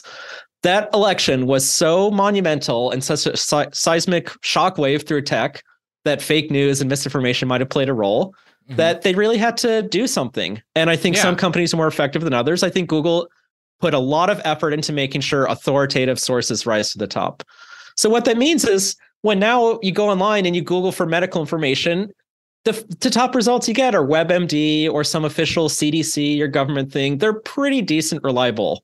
It's not to say there isn't all that crap on the internet, but Google's done a pretty good job of having the good stuff float to the top. And that's the information that people see. So what I'm worried is, now we might be kind of resetting ourselves back to the 2016, where when you're talking to these chatbots that are trained on all of the internet, I don't know if the WebMDs and the CDC type of information is necessarily going to float to the top. Maybe they'll work that out, but I'm also worried that OpenAI or Google or Microsoft or whoever, they'll have ones that are pretty reasonable and kind of tuned to appeal to a lot of people. But Elon Musk might build his own competitor one that might be really tuned to elevate the right-wing sites or the live fake in news your site. car. Who knows? So I have been messing around and you have been doing so in a much more rigorous manner, I'm sure, but I've screwed around with a couple of different AI chat and search engines. I use Find, P-H-I-N-D sometimes. I've been playing around with Bing. And one of the things I've noticed is that, if you ask it like, hey, summarize for me like why the Battle of Hastings mattered, you'll get a reasonably decent answer. But if I ask it like, I don't know, specific questions about myself, I noticed at first when I did it, I would get some really weirdly like colloquial vernacular from it explaining things, and I realized it was just pulling answers directly that fans had asked about me on the subreddit that this show has. And so when I think about like ways in which to game the system, well, you make a bunch of bots, you have them post questions and answers that are, supportive of this specific product line or whatever on a subreddit, and hope that it gets picked, like scanned by an AI, and that becomes part of its like answer for, what happens if, I can't stop itching or whatever. I don't know. Like, but I like, obviously you can see using them ways in which these can and will be gamed to some extent. It's always kind of a Red Queen sort of situation where you have to disinformation, people fighting disinfo. You're always running as fast as you can just to stay in place. That's right. And that brings up another issue, which I do feel like this is possibly really tipping the balance in that it takes a certain amount of resources to create misinformation. Yeah. It takes a certain amount of resources to debunk it, right? A journalist has to sit down, Snopes has to write a little piece about it. And the problem is with this AI, it's suddenly just dropping the price of creation down to essentially zero. Anyone can create essentially a limitless supply of quasi information that may or may not be true. But the problem is the price of journalism, of debunking, also going down? Maybe by 50%, right? Maybe it takes you half as much time to write an article. It's not going to zero. No. So that's the balance, is creating stuff has gotten a lot cheaper. Detecting, debunking, doing proper journalism has gotten a little bit cheaper. So I'm worried that journalists are already stretched thin. And this is going to be that attention. By far my biggest concern, because it's not just this. That's obviously a significant factor in it. There will be more disinformation. There will not be more journalists, in part because I think AI is going to take jobs from particularly low-level. It's not going to replace, prize-winning columnists at the New York Times. And it's not going to replace like guys like me who have a very long and established, career of doing the specific thing that we do. But I think back to when I got started as a journalist, as a writer. It was as a tech blogger, and I had an X number of articles that I had to get out per day. And obviously, like, my boss was essentially trusting that with that many articles, I'd have a few that did well on Google, and that brings in traffic, and that brought in money. And there's a degree to which you're just kind of doing SEO shit, but it's also, I conducted my first interviews for that job. I went to trade shows for the first time. I did my first on-the-ground journalism for that job. It taught me how to write quickly and in a polished nature, and I was not writing anything that was like crucial to the development of humankind, but it made me into the kind of person who was later able to write things that were read by people all over the world and that had an influence on people. And I worry about the brain drain, not just among journalists, but among writers and among artists, people who do illustrations and stuff. Eventually musicians, at least some kinds of musicians, will probably also run up against this, where the stuff that it was easy for kind of people breaking in to get a little bit of work that would hone their skills and allow them to, live doing the thing that they're interested in is going to disappear. And more of the stuff that we kind of casually low-level consume, not our high art, not our favorite movies, not our favorite books, but the stuff that we encounter when we stumble upon a web page or like in a commercial or whatever, will be increasingly made by AIs, and that AI will be pulling from an increasingly narrow set of things that humans made, because less humans will get that entry-level work. And there's something concerning there. That is something that worries me about the future of just creativity. Yeah, and I think, 2 points. One is just to kind of be devil's advocate a little bit, because I do sympathize, and I think you're right.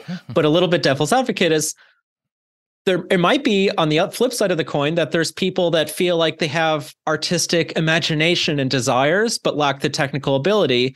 And suddenly they can paint, so to speak, by using these AI image generators. Maybe someone has some form of dyslexia, or their English is a second language, or even, native speaker without any of these issues, obstructions, but just finds the writing process difficult. And maybe AI enables them to be a writer, to contribute. So I could see, there's going to be the pros and the negatives, and I don't know how the balance is, but I think you're right. Thinking from a profession, that's sort of like a passion project view. From a professional view, I do see the profession narrowing.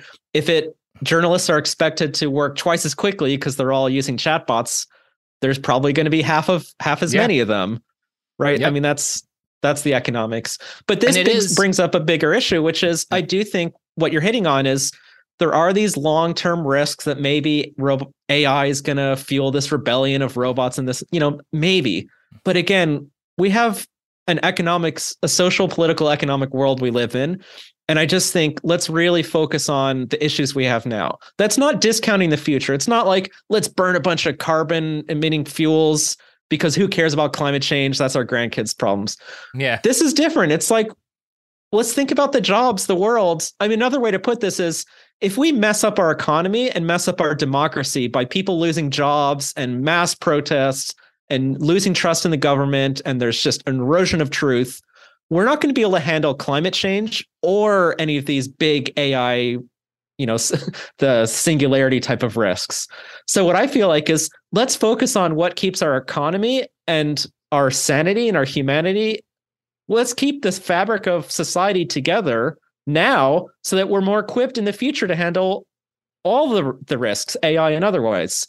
But this goes back to what you're saying, which is these are real issues in the short term. And if we don't address them, if we get distracted by the long term, we're not going to be ready to address the long term. Yeah. Even if we think about it now, we'll be so distracted and so dismayed. Yeah. So I think we have to be practical here.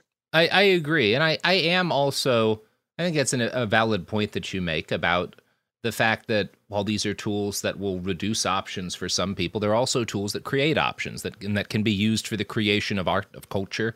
I do think some people I know have brought up Photoshop when I talk about my concerns with AI and are like, there were a lot of, people, draftsmen and whatnot, who were concerned when Photoshop hit because it was a threat to some of the things that they did for money. And Photoshop effectively has created whole forms of art that didn't exist or didn't exist in the same fashion before it did as a tool and tools like it. And that's not I think it's kind of worth, I don't like, I don't want to be kind of just on the edge of tragedy here. This is there's a lot of different ways this could go, and they're not all bad. I think we're all used to calamity right now, so much so that we potentially expect it in situations where it's not the inevitable outcome. That's, I think one way to kind of boil a lot of that down is we can adapt. We just need time to do so to many things. And what's really challenging and frustrating now is the pace is so fast. It's not just an illusion. It's not just, if you don't pay attention to AI, it really is fast. It's very, very hard for us to adapt. Mm-hmm. So just thinking of the internet, we got a lot, like individuals as users and tech companies got a lot better at dealing with clickbait, right? YouTube was tons of clickbait and they figured out ways to demote that to some extent. Mm-hmm. We got a lot better at keeping fake news out of the high search rankings in Google, like I mentioned. A lot of these problems that came up were not perfectly addressed, not even close, but there was significant progress, and that's often understated. But if these problems are coming so fast and so intense, it's a lot to adapt to, and that's what's really the challenge is the pace. And I think we're seeing a very, very breakneck pace that's really hard. Now, does that mean you're on the side of like Elon Musk and some of those folks who just signed that letter being like, maybe we should put a pause on AI research? Because, I'm not 100% against it. Again, I kind of am like, man, I wish we'd been having this conversation when if Facebook dropped or YouTube dropped. But I don't think that's a realistic thing. I'll say that. But I do think, yeah. So I would say no. I'm not a favor that. For one thing, I mean, in a very practical sense, you think all these companies that are putting billions of dollars into these investments in AI are all going to sit around saying, you know what, let's just not do this for a few months. No, of course not. So here's what I think. They're not going to slow down. What's going to happen is going to happen. Even if some players decide to be responsible and slow down, guess what? That means the only people plunging ahead are going to be the irresponsible ones. So what I think we need to do is, I don't think we can really slow that down. So what about the flip side? I think we need to accelerate public education on artificial intelligence. I think we need to accelerate government legislation, regulation, international cooperation. I don't think we can solve this by slowing AI down. I do think we need to find a way to speed up our democratic processes. It's taken us how many years to pass basically nothing about social media in the US and some mixed results in Europe? Yeah. That's the problem, right? If we could work faster, then I think we could keep up. And I think that's actually the long-term, like, practical survival thing from this is that I hope we get is like, yeah, we've always needed to be more careful about the things that we expose billions of people to suddenly. It should have happened before now, but I hope that the fact that AI, because of James Cameron, is coded into our brains to be something that triggers a little bit of panic in people. I hope that rather than reacting with panic, it leads to a more intelligent and considered state of affairs when potentially embracing technologies that are going to change life for huge numbers of people. That's right. And that is, I think we have an opportunity here to experience that and explore that and try. And that is kind of what I was aiming for in that thread is, again, I love that article that, you mentioned in the beginning, but if we start going down this road of hype, there is a danger that we're going to fall into these traps. And I think let's stay grounded. Let's stay practical. Let's really identify the risks. Not that I'm some guru and know what they are, but it's almost easier to see what's not true than what is true. Yeah. And that's, I think, let's all try to police each other and make sure we're focusing on practical things that really are manageable, that really are genuine risks, that are impacting people today, and especially ones that are impacting marginalized populations. Yes. So I think let's hope we learn these lessons. And I am not optimistic, but I'm not as cynical. I think there's a lot of important discussions happening now that, let's just say, there's a lot more discussion now than we had with social media. And maybe that's a good thing. Yeah. Well, I think that's a good note to end on. Noah, did you have anything you kind of wanted to plug before we roll out here? No, I think it's a great topic that everyone can be involved in. And my plug is just, don't be intimidated. Don't be afraid. I am writing a book that's not going to come out for a couple of years that's trying to help empower people to kind of be part of these conversations, but that's far off. I just want to say broadly, don't be intimidated and don't fall for this narrative that sometimes happens in tech communities that, I'm not a tech person. I don't have a chance to understand it. This stuff affects all of us, and how it affects you matters, and your opinion matters, and your voice matters. And we're all part of social media. We're all very soon going to be part of AI and chatbots. So don't be afraid to join the conversation. You don't need any technical background, because I think the subject is just as much sociological as technical. It's about people. I think that's a great point to end on. Thank you so much, Noah. Really appreciate your time. And everybody else, have a nice day. I mean, you have a nice day too, also. Thanks, you too. It was lots of fun.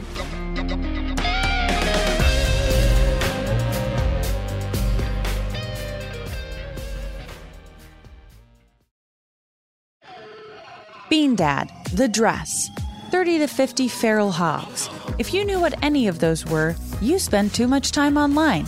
And hey, I do too. 16th Minute of Fame is a new weekly podcast hosted by me, Jamie Loftus, where every week I take a closer look at an internet character of the day. Who were they? What made them so notorious? Why did the internet choose them? And what does a person do when they're suddenly confronted with more attention than the human psyche can handle? I'll be talking to internet historians, experts, and yes, the main characters themselves to get a fuller picture.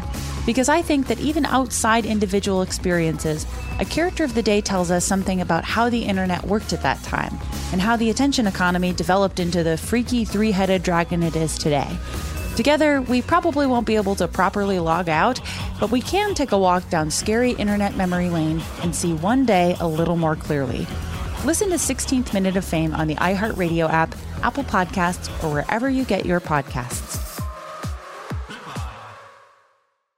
Bring a little optimism into your life with The Bright Side, a new kind of daily podcast from Hello Sunshine, hosted by me, Danielle Robay. And me, Simone Boyce. Every weekday, we're bringing you conversations about culture, the latest trends, inspiration, and so much more. Thank you for taking the light, and you're going to shine it all over the world, and it makes me really happy. I never imagined that I would get the chance to carry this honor and help be a part of this legacy. Listen to The Bright Side on America's #1 podcast network, iHeart. Open your free iHeart app and search The Bright Side. Imagine you ask two people the same exact set of 7 questions. I'm Minnie Driver, and this was the idea I set out to explore in my podcast, Mini Questions. This year, we bring a whole new group of guests to answer the same 7 questions, including actress and star of the mega hit sitcom Friends, Courtney Cox. You can't go around it, so you just go through it. This is a roadblock. It's going to catch you down the road. Go through it. Deal with it. Comedian, writer, and star of the series Catastrophe, Rob Delaney. I shouldn't feel guilty about my son's death. He died of a brain tumor. It's part of what happens when your kid dies. Intellectually, you'll understand that it's not your fault, but you'll still feel guilty. Alt-rock icon, Liz Phair.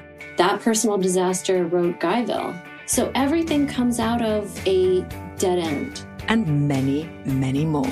Join me on Season 3 of Mini Questions on the iHeartRadio app, Apple Podcasts, or wherever you get your favorite podcasts. 7 questions, limitless answers.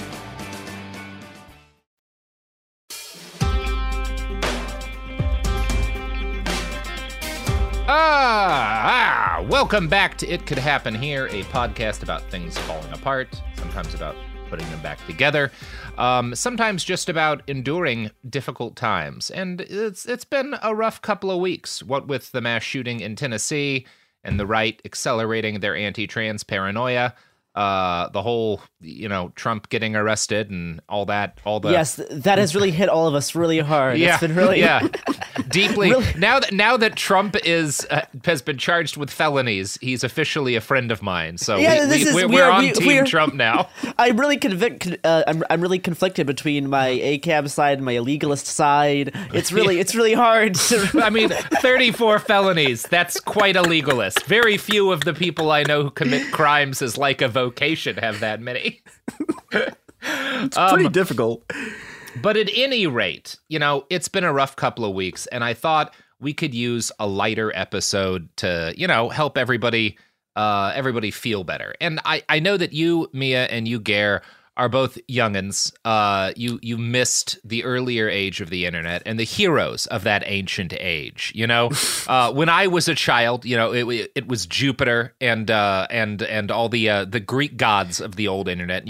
Y'all have come up more in the Roman gods of the old internet era. So yeah. I wanted to talk about an ancient hero of the internet. And perhaps this will become a series that we do now and again, where we talk about the gods of the past. And today, the ancient deity that we're talking about is kind of like the internet's Hercules, a man named Troy Hurtubise. Have you guys heard of Troy Hurtubise?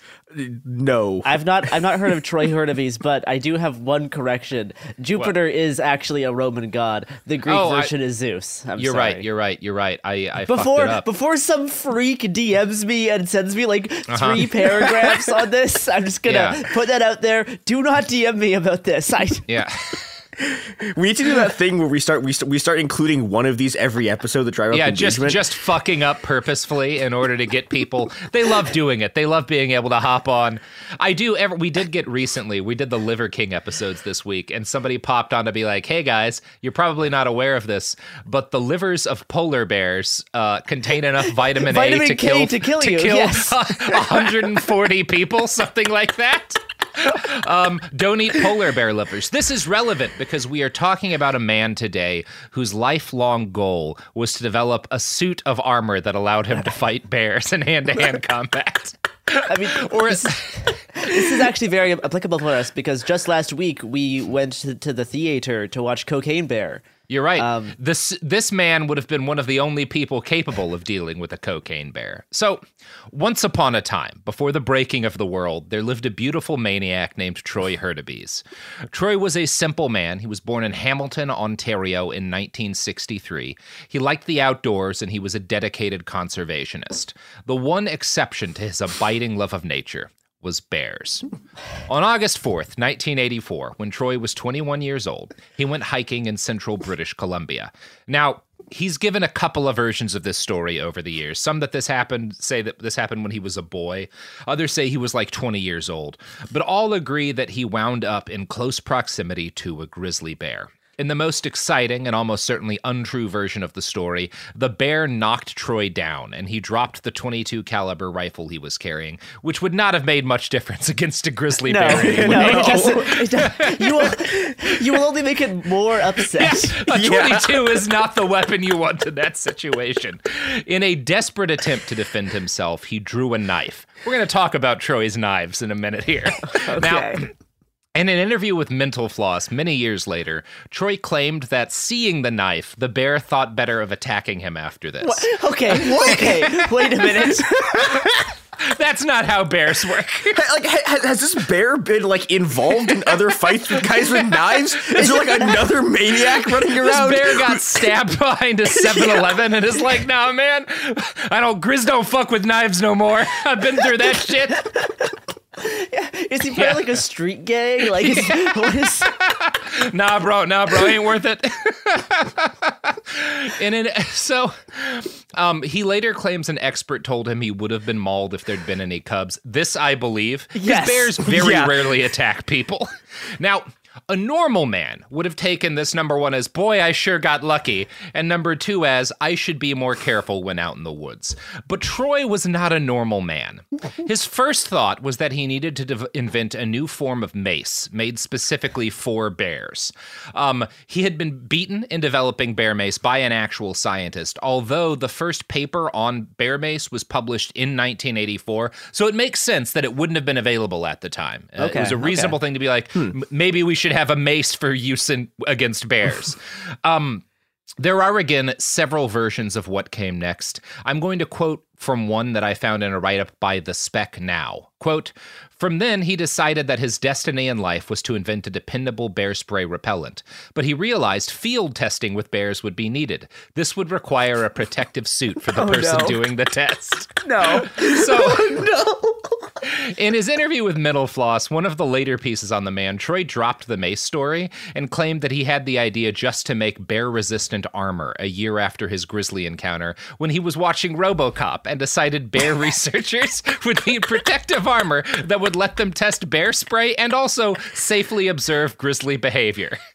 Troy is something of an unreliable narrator, but I will say I do not doubt that the film RoboCop influenced his subsequent actions. Yes, he absolutely had this idea while watching RoboCop. That makes the most sense out of anything you said so far. Yeah, it is very logical. So it is now, Troy, it should be noted, is probably not the first man who has thought, I should develop a suit of armor to allow me to grapple with bears in hand-to-hand combat. It is possible that in medieval Europe, some people hunted bears while wearing full-body suits of armor covered in spikes. There is debate as to whether or not this really happened. The gist of why this is a debate is that there's an insane-looking suit of armor currently in a Houston museum that was probably made in Switzerland or Germany like 400-ish years ago.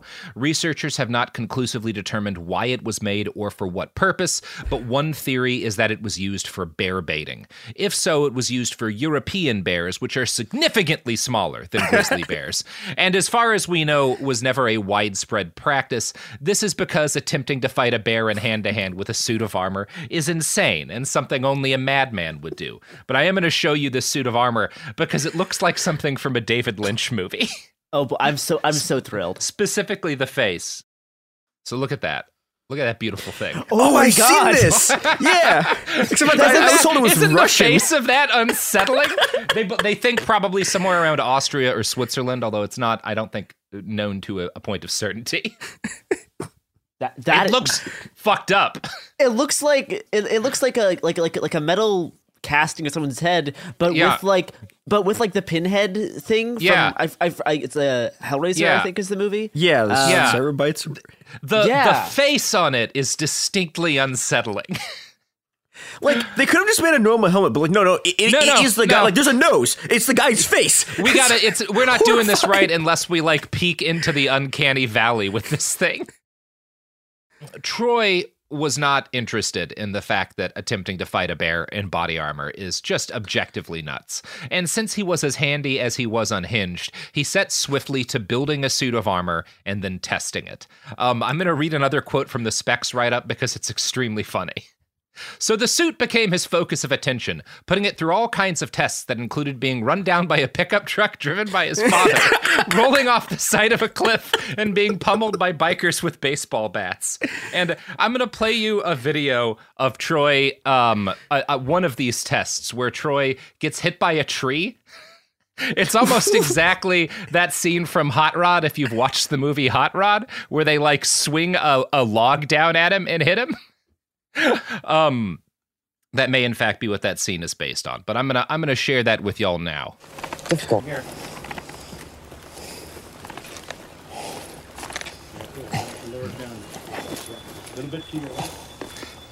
The log is going to. Oh my gosh!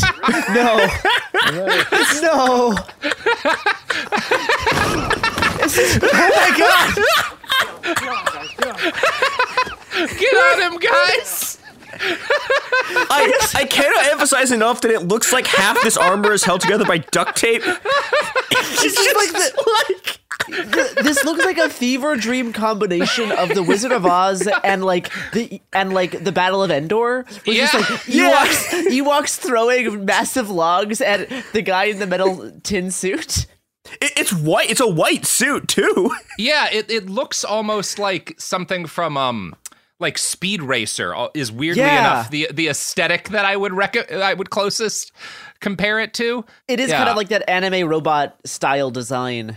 Yeah, it's profoundly unhinged. So I want to play you a clip of him getting the helmet off so you can listen to Troy talk and see this man's face. How'd that one go? Better than the first. Yeah. Because I had that stuff on my mouth. Yeah, if I have a mouthpiece, you can do that all day long.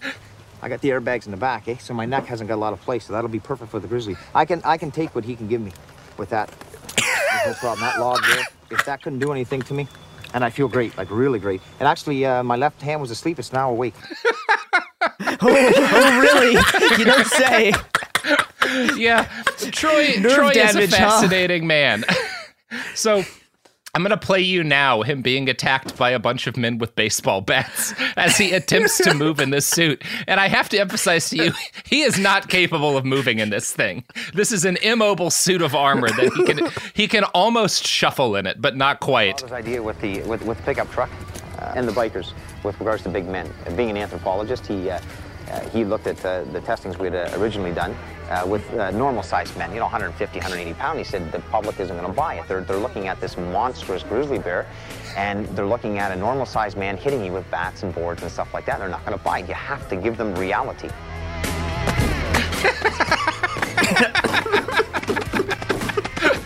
This is insane. This is so weird.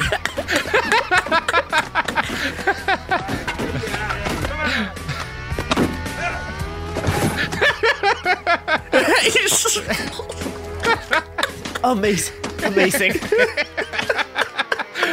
I have to emphasize it's like a gang of men just attacking this nerd in a metal suit is what it looks like.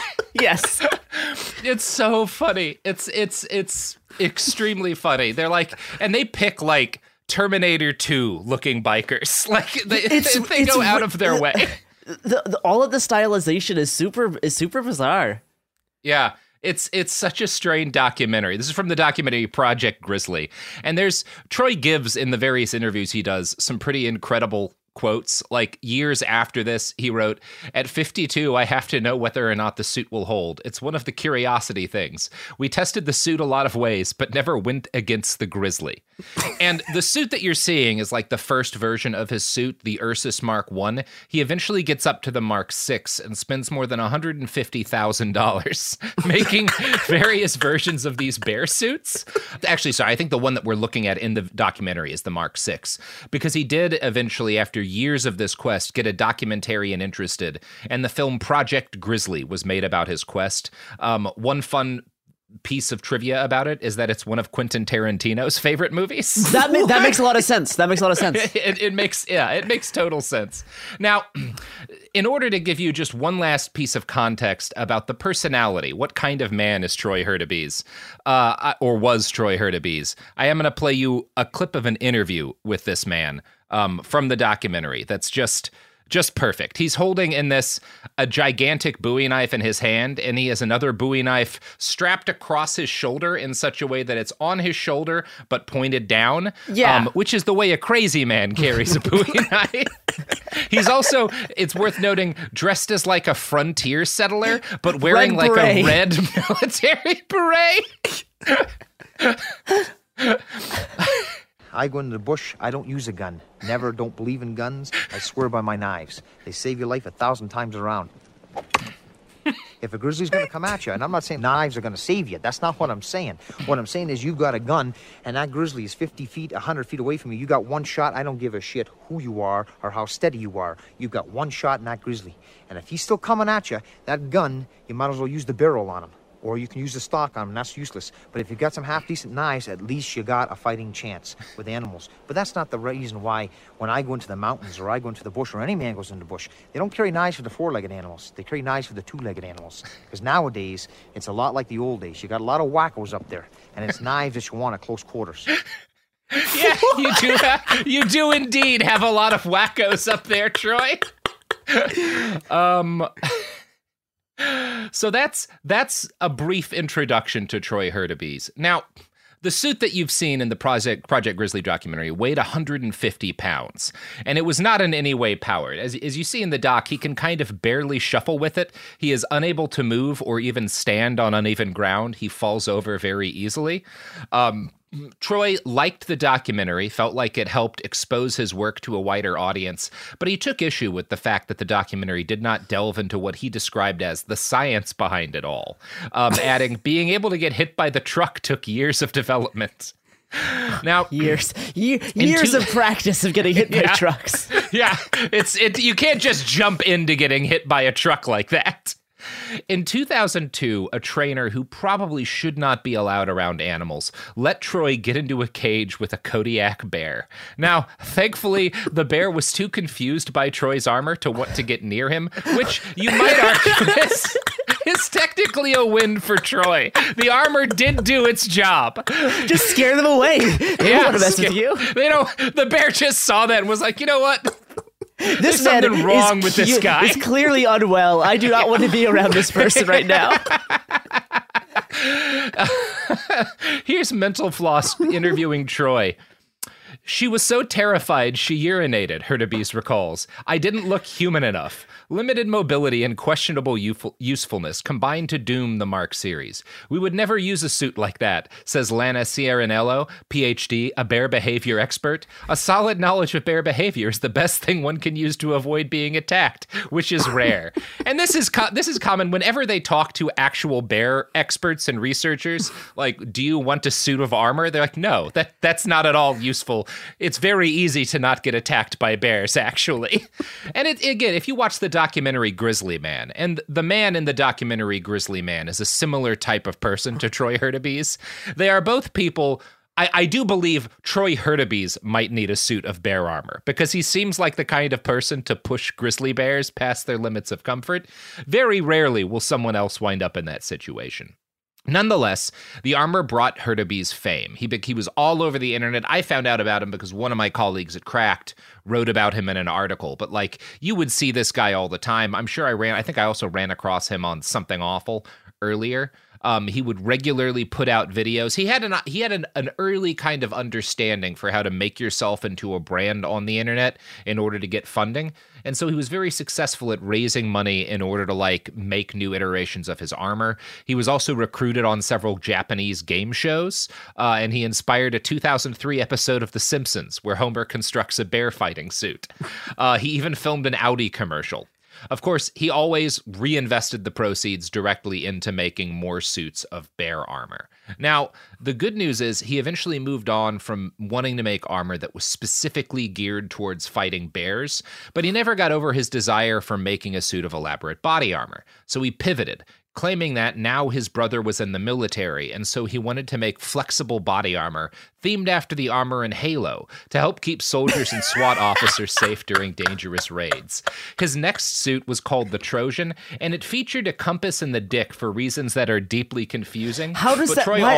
Wait, that's not even a useful spot. Like, put it on like your watch area. You watch him, he is adamant that he had talked to Special Forces guys, and they said right in the dick is where you want a compass. It like flipped down, so it looks like he has a penis that's made out of compass. Okay, that is kind of funny. I'm gonna play you a clip of this armor, which I will say looks a lot more professional than the last suit. The first ballistic full exoskeleton bodysuit of armor. This came from 20 years of development through the bear suits and about 1,750 hours of actual building time. And it came from so many calls I got from friends of mine in Iraq and in Afghanistan. My brother was in the military, talking about, can you not go in the direction that we need, which is, against the IEDs, improvised explosive devices, and build it to the point where you've got the flexibility, the lightness, but with the strength of what the bear suits were, and that's where this came from.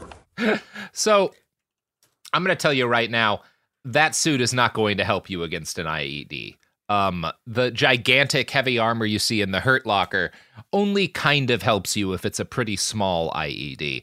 What he's built is not going to protect you from like an explosively formed penetrator or like a 500-pound fertilizer bomb or something like that. To test this, though, Troy hired a former military marksman, a guy who he claimed had previously covered him out in the woods on bear expeditions with less lethal ammo. And he asked this man to shoot him point blank with a rifle. So thankfully, this guy was like, Troy, it's illegal to point a loaded weapon at a person in our province. I'm not going to shoot you directly in the chest with a hunting rifle.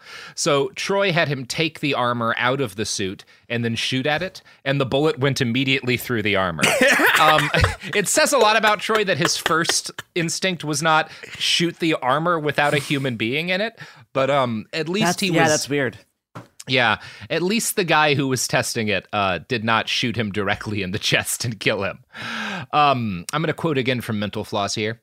Hurtubise tweaked the Trojan, which he debuted in 2007 to little notice. Eventually, he offered his design to the Canadian military for free, but it can take years for armed forces to evaluate new technology, and existing contracts with equipment vendors render it near impossible for independent inventors without backing or references to succeed. With industrial military, contracts are sewn up, and they don't want anyone stepping on toes, he says. Engineers pick my brain, but I can't be affiliated with them. I'm a loose cannon, and my methodology is backward. I do not disagree with that statement. He did, however, have several other inventions over the years. For one thing, Troy invented a burn paste, a gooey substance that hardens when exposed to flame in order to protect you. Canada's Discovery Channel documented him covered in the burn paste, being exposed to temperatures above 3,600 degrees Fahrenheit. He held a blowtorch to his helmeted head for 10 minutes. And it worked. This leaves out a fun fact, which is that Troy was inspired to make his burn paste because one day while wearing his suit, it overheated, burning most of his body very badly. So he needed to make the burn paste in order to protect himself. Yeah, it doesn't seem easy to get in and out of. No. It would not be easy to don. If you look at the helmet there, your peripheral vision is going to be shit. It's not going to be good for fighting in, and it is going to exhaust you. He builds an air conditioner for it, but that's only going to do so much. Yeah. Body armor is always kind of like a trade-off between mobility and protection, and something like a plate carrier is worth it, but full body armor that's not powered in a meaningful way just is not going to be practical yet. This is why I do not respect the Mandalorians. No, you've been vocal about that for years. I have. I'm going to play you a video of him testing this fire paste from that Canadian Discovery Channel documentary, because it's very funny. Troy envisions neighborhoods in the path of a forest fire being sprayed with a thin layer of fire paste, effectively starving out the fire. And according to Troy, cleanup is a breeze due to fire paste's only weakness, water. Look at how it's just, see? it turns back into a paste. See, I'm already into a layer. Okay? It's just paste now. Well, it's just fire paste. This is its natural state, and when it dries, see, I'm already sloughing it off now. There it is there. It turns to paste. This is what's going to happen on your house. Now it's He's chewing it up. That's so gross. Bob's out. He's just spitting it all over. House. The dog comes along, takes a little in his mouth, washes it around, then spits it out. Nothing's going to happen. It's biodegradable, non-toxic. Don't have to worry about anything happening. So, how would a homeowner remove the fire paste from the outside of their home? This is going to be Bob's house next door. Bob's house is going to be fine the next day. He's going to come out with his garden hose and a can of beer, and in 2 hours, he'll be ready for the football game. Oh, what? There goes the house. After 10 minutes, Troy inspects the fire paste house. Look at this. Look at this. There's little Barbie. She's okay. Barbie's fine. We saved Barbie's sister. The Barbie is clearly singed. Now, he does note again that the only weakness of the fire paste is water. This might reduce its efficacy, but I think he envisions it being dumped on neighborhoods in the path of a fire. They decided not to do this. Now, why does he keep getting platforms? Like, why is he continuing? Well, he was because this was really funny to everyone on the internet. So a documentary that came out would get shared all over. People would watch it. It would get him attention. He would get donations. There was like one point where he had to sell his body armor. He had to like sell it to a pawn shop because he was broke, and a fan bought it back from the pawn shop and gave it to him so he could continue his research. Yeah, that's nice. Yeah, he had a fan base. Like I said, he was a hero of the old internet. He did eventually succeed in making an armor suit that was resistant to 12-gauge shotgun shells, which he acts like is very impressive. Shotgun shells are not good at penetrating armor. Most soft body armor vests will stop a shot shell from penetrating it. Shotguns are not for penetrating armor. They're for damaging meat. But Troy made a big deal about how this would save the lives of soldiers in war. His next invention, as he was continuing to iterate his body armor, was something called the Godlight device. Now, Troy never gave much detail on what the Godlight was, but he says it shrunk tumors in mice as well as his sister's tumor, and he would tell interviewers he was pretty sure it could cure Parkinson's disease. Light is extremely effective against certain cancers. All I did was take all spectrums of light, electromagnetic radiation, and put them together, and it works. I don't know why, but it does. I think that's how you get cancer, but okay. Funny you mentioned that.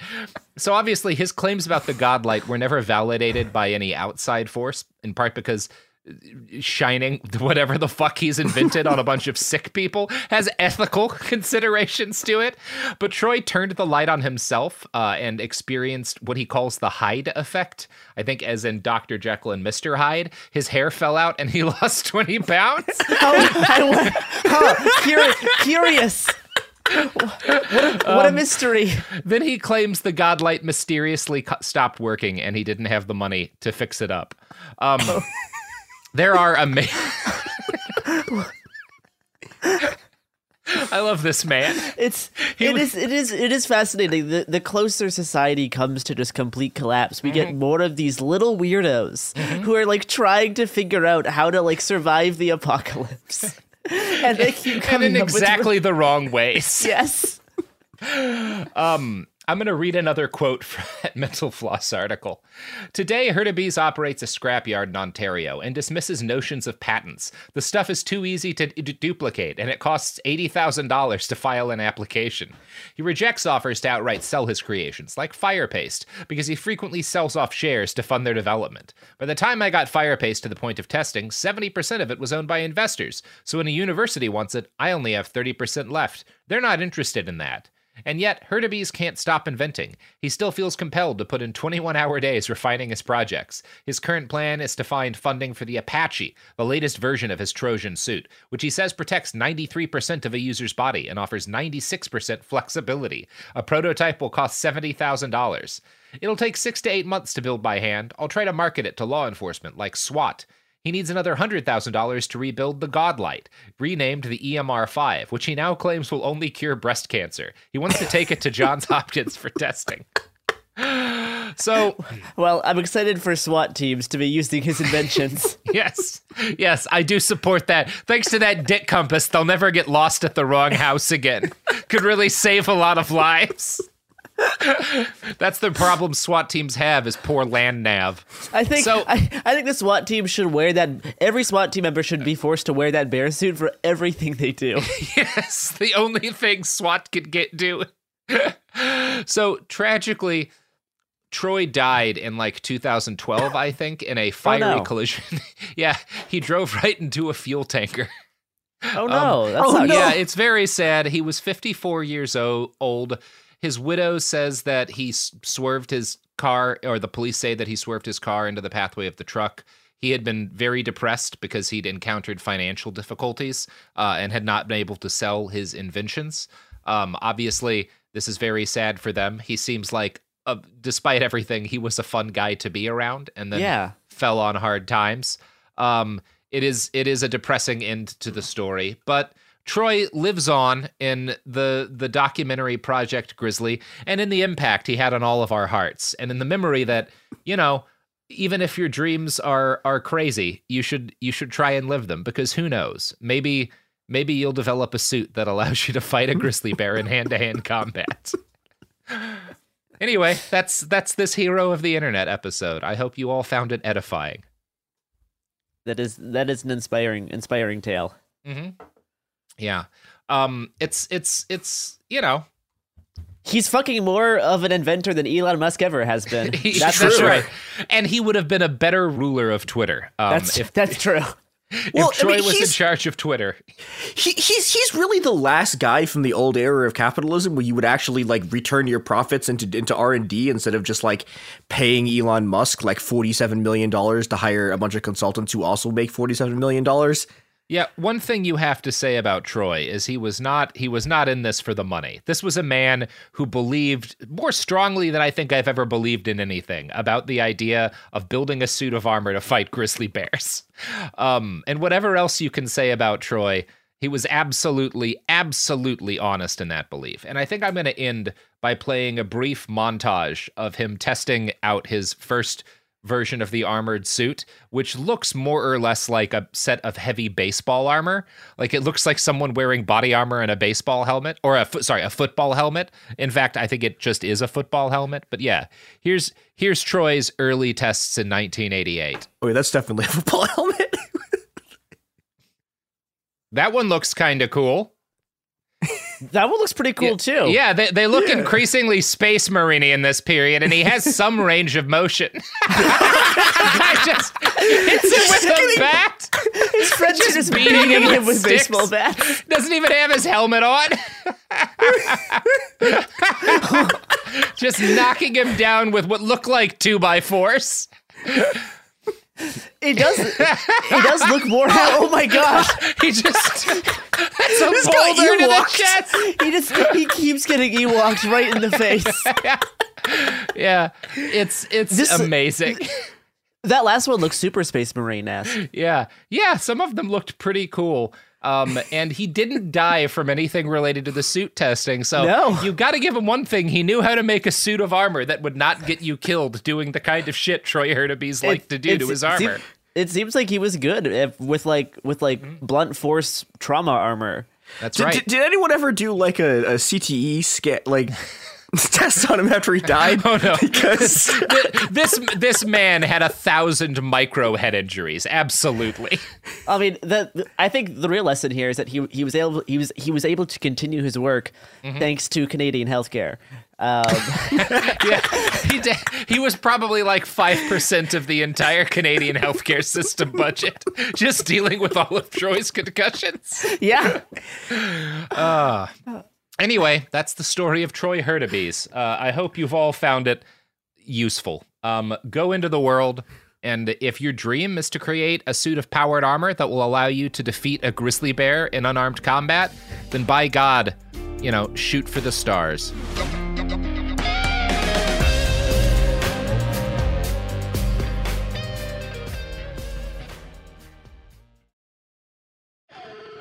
Bean Dad, The Dress, 30 to 50 feral hogs. If you knew what any of those were, you spend too much time online. And hey, I do too. 16th Minute of Fame is a new weekly podcast hosted by me, Jamie Loftus, where every week I take a closer look at an internet character of the day. Who were they? What made them so notorious? Why did the internet choose them? And what does a person do when they're suddenly confronted with more attention than the human psyche can handle? I'll be talking to internet historians, experts, and yes, the main characters themselves to get a fuller picture. Because I think that even outside individual experiences, a character of the day tells us something about how the internet worked at that time, and how the attention economy developed into the freaky three-headed dragon it is today. Together, we probably won't be able to properly log out, but we can take a walk down scary internet memory lane and see one day a little more clearly. Listen to 16th Minute of Fame on the iHeartRadio app, Apple Podcasts, or wherever you get your podcasts. Bring a little optimism into your life with The Bright Side, a new kind of daily podcast from Hello Sunshine, hosted by me, Danielle Robay. And me, Simone Boyce. Every weekday, we're bringing you conversations about culture, the latest trends, inspiration, and so much more. Thank you for taking the light, and you're going to shine it all over the world, and it makes me really happy. I never imagined that I would get the chance to carry this honor and help be a part of this legacy. Listen to The Bright Side on America's #1 podcast network, iHeart. Open your free iHeart app and search The Bright Side. Imagine you ask two people the same exact set of 7 questions.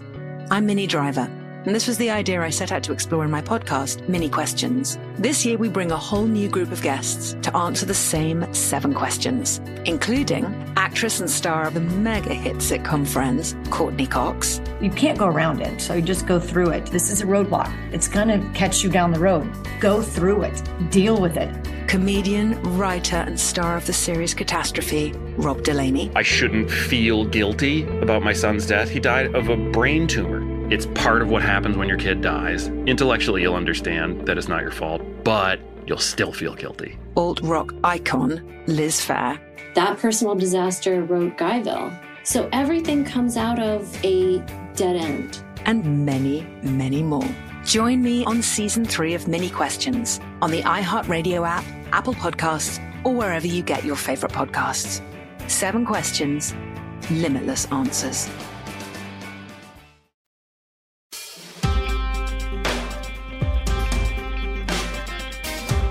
In a world where you end up standing in a 2-hour line to buy mediocre and not climate-friendly water.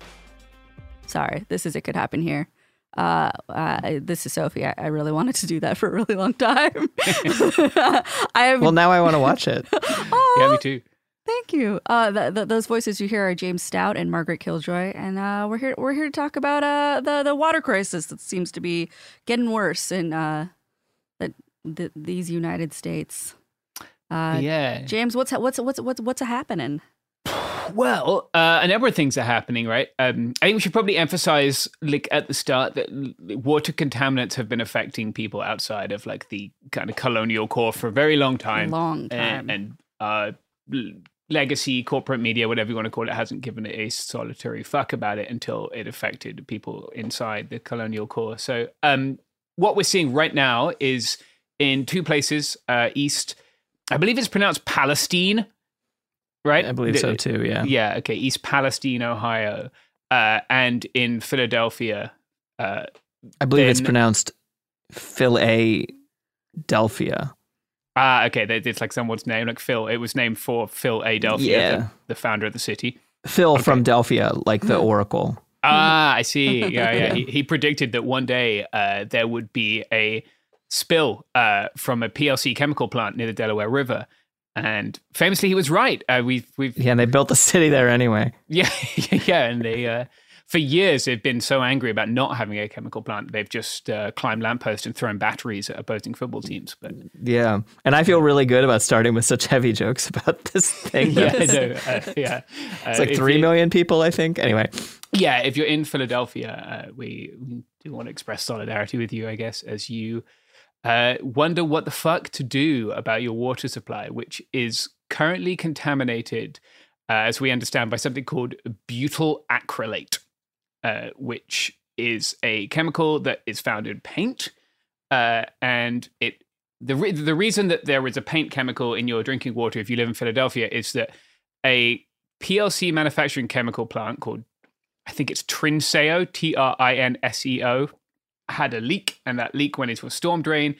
That storm drain went into the Delaware River, and that river feeds into the Samuel S. Baxter water treatment plant. And obviously that water treatment plant feeds into the tap that you turn on to drink water when you live in your house. And this has, as it always does when there are like these somewhat bungled announcements of chemical contamination in drinking water, caused people to rush out to buy bottled water, which is an understandable response if you think you're not going to be able to drink water, which is cause people to wait in long lines to access sometimes like a limited supply of water. And what we wanted to talk about today a little bit was not so much like what to do if you're in Philadelphia right now, but like how we can better prepare to be ready for water emergencies, water shortages, water contamination, things like that, which is why Margaret has joined us, because she is the prepper anarchist queen and knows a lot about these things. So yeah, Margaret, I think you said you wanted to break this down by like bad things that can be in your water and things you can do to get those bad things away, right? Yeah, although I will say only a minority of this information directly relates to people who are dealing with toxic chemical spills. So I have a lot of information about general water safety, long-term storage of water, things that you don't want in your water, how to get those things out of your water. And I know you have a lot of experience with that stuff too.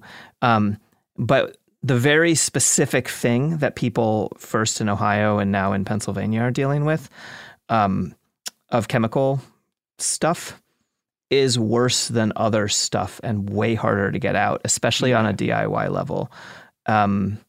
So I don't know what feels best. Like, should we do an overview, or should we try and first talk about the chemical stuff and then talk about like the fun, easy stuff, like not getting Giardia when you're camping? Yeah, let's maybe start out with the kind of this is the scary. You can't buy a life straw for this. Fear first, and I think fun later. Yeah, because the people might be listening and they might be afraid, or they might be concerned, or they might be in one of these places, right? Or Flint, Michigan, where we still haven't fucking fixed the water. Yeah. So yeah, let's start with fucking Flint, Michigan. What a just disastrous incompetence. Yeah, I mean,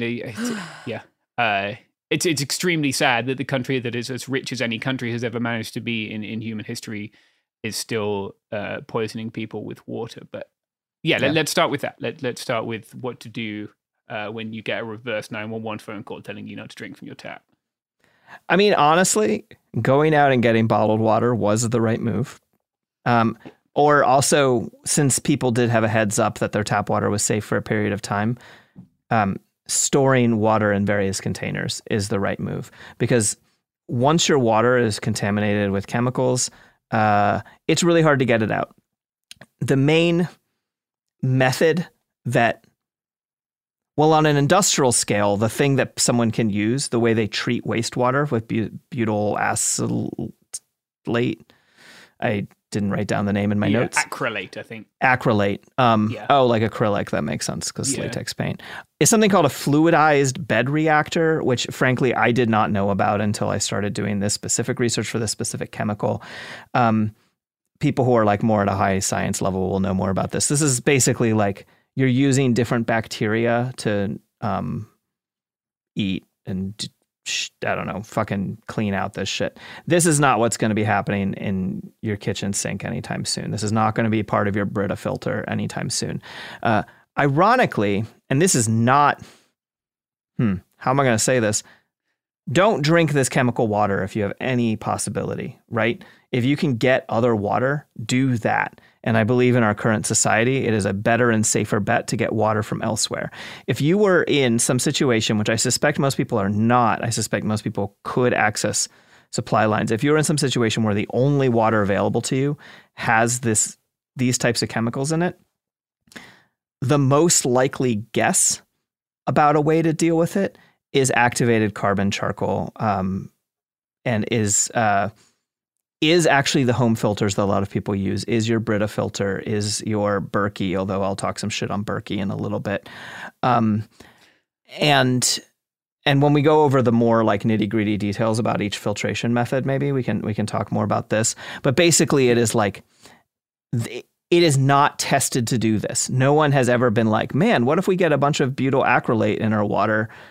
Will our Brita filter it out? No one is running tests on this because it is not a thing that normally is in the water historically, although clearly it is often in the water now. However, the method of filtration of the various home level methods of filtration, adsorption is what it's called with a D instead of a B, is the method that is perceived as most effective at reducing chemicals in water. However, again, we're talking about like maybe this reduces some chemicals, maybe, not, oh, you run this through this and now you're fine.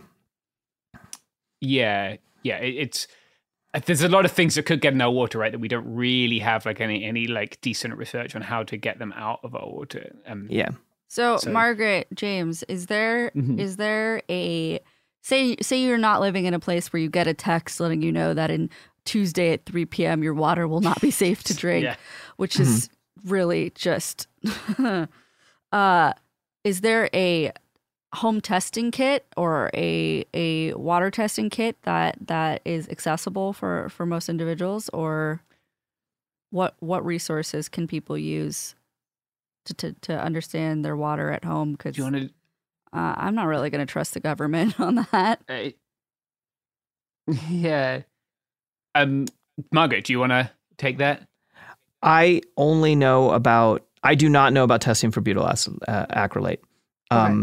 I think that this is the kind of thing that people are not prepared for, like at a society level. I believe. I could be wrong. All of the water testing that I have done has tended to be around, like I live on a well, right?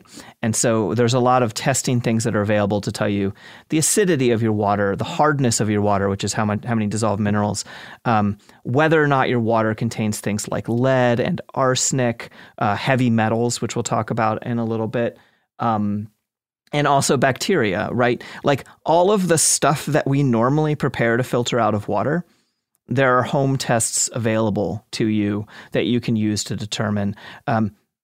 I don't know, and I wish I had done more research ahead of time. There's like some talk about like possible smells and stuff for some of these, but I don't feel confident. Yeah, I mean, I know there's the EWG's like website where you can put in your zip code and get more information on if there's been contamination or anything like that. But like that's, reported things, not necessarily like on an individual level for testing. I definitely do that anytime I have moved anywhere. I'll type in my zip code and then I go, that sounds really bad. I don't like that, but yeah, you can find out, once you put in, you can find out who like, you put in your zip code on, this is just ewg.org. You put in your zip code and you can put who you pay for water, and then it goes in and it tells you, it's really fun. In my neighborhood, 4 EWG health guidelines, 14 contaminants. Oh, congrats. Yeah. I think a combination of two is probably your best bet, like unless you happen to own a laboratory, like because there's stuff coming, like if there is like lead like in between the water mains or like wherever the EWD is getting its information and your tap, then you're still risking like heavy metal contaminants, right? Or if you're on a well, you should test that. I think it's every year, right? You're supposed to test your well water. I probably should. Yeah, you'll be fine. You'll know. But yeah, I think it's important that like I have definitely got super sick from water that looked super clear, had no odor, looked fine, and I have drunk from turbid as fuck stagnant water and not been sick. So like your nose is not going to tell you. You do need some kind of help. Yeah. Let's talk about storing water first, and then we'll talk about the more sort of established solutions for the more expected contaminants, I guess. So, yeah, how would you go about, let's say you're not in Philadelphia right now, and you want to prepare for something that could happen in your area. How would you go about storing water? So the easiest way is that you go get bottled water. If it is sealed and you keep it out of the sun, you keep it out of the heat, even though it's supposedly good for a year or two, whatever. I feel like really nervous on this. Like, this is what's safe, even though it's not safe, right? But water itself doesn't go bad. That is a thing that is worth understanding. Left to its own devices, water does not go bad. Water goes bad when there's like something in it that replicates, like bacteria or something like that. Or when something leaks into it. The main reason that you want to keep your water out of the sun and out of the heat is because if you're storing it in plastic, that can eventually kind of leach into it as the plastic degrades. And that, I don't know, there's probably long-term health effects, but like I would drink a water bottle that has been in the backseat of my car for a year before I would drink butyl acrylate water. And which is, I mean, I guess that's just plastic or plastic, pick your poison. But yeah, so bottled water is generally very safe, and it is sealed, and it has no particular reason to go bad. You don't want to store it next to kerosene or gasoline. Like if you are the kind of person who keeps a 5-gallon jug of gasoline around, you want that in a different place than your water. Usually you want the gasoline outside your house in a outbuilding. Everyone lives on acreage in the rural areas of the country, right? So many outbuildings around here. Yeah, everyone has outbuildings. I'll just go out to my urban barn. Yeah, exactly. Yeah. Then the other thing, if I'm actually preparing, go out and get some 5-gallon jerry cans. You're going to pay between $20 and $50, and you'll get a little bit of different quality depending on that. You want something that is BPA free. You want something that is opaque. And you want something that is like not really bigger than 4 or 5 gallons because it's clumsy and unwieldy. Yeah. You also don't want to stack these things unless they specifically say this one is stackable to such and such depth. Like most stackable containers are also only stackable 1 or 2 high. Well, 2 or 3 high. Yeah. And I don't know. I mean, like, frankly, on some level, that's what there is. Okay, and if you're going to fill your own water containers, there are a couple weird things about it. One, people argue about how often you should rotate it. I rotate mine about once a year. You should theoretically rotate them somewhere between 6 months and a year or something like that, depending on how you store it. The other thing is that if you are... I actually think living off of a well, you should probably rotate it more often. If you're on municipal water, don't run it through your Brita before you store it, because that Brita is going to pull out all the chlorine, all the bleach. And people are like, whoa, I don't want to drink bleach. I listened to that punk song, Dead Milkmen. Whatever. People don't want to drink bleach, right? You actually do want to drink tiny amounts of bleach. You want tiny amounts of... Miracle medical solution. Yeah, it keeps bacteria from growing. So if you filter out all of that and then you put the water in a thing, if there's the tiniest little bacteria that got through, it's like, sweet, the defenses are down, you know? So, but yeah, honestly, storing water, like people like, they're going to sell you lots of products, and like prepper sites are full of people selling you shit. But it's just a matter of like finding containers and filling them with water and then rotating them every now and then. And it's not actually that big of a deal or super complicated. That's my take on it.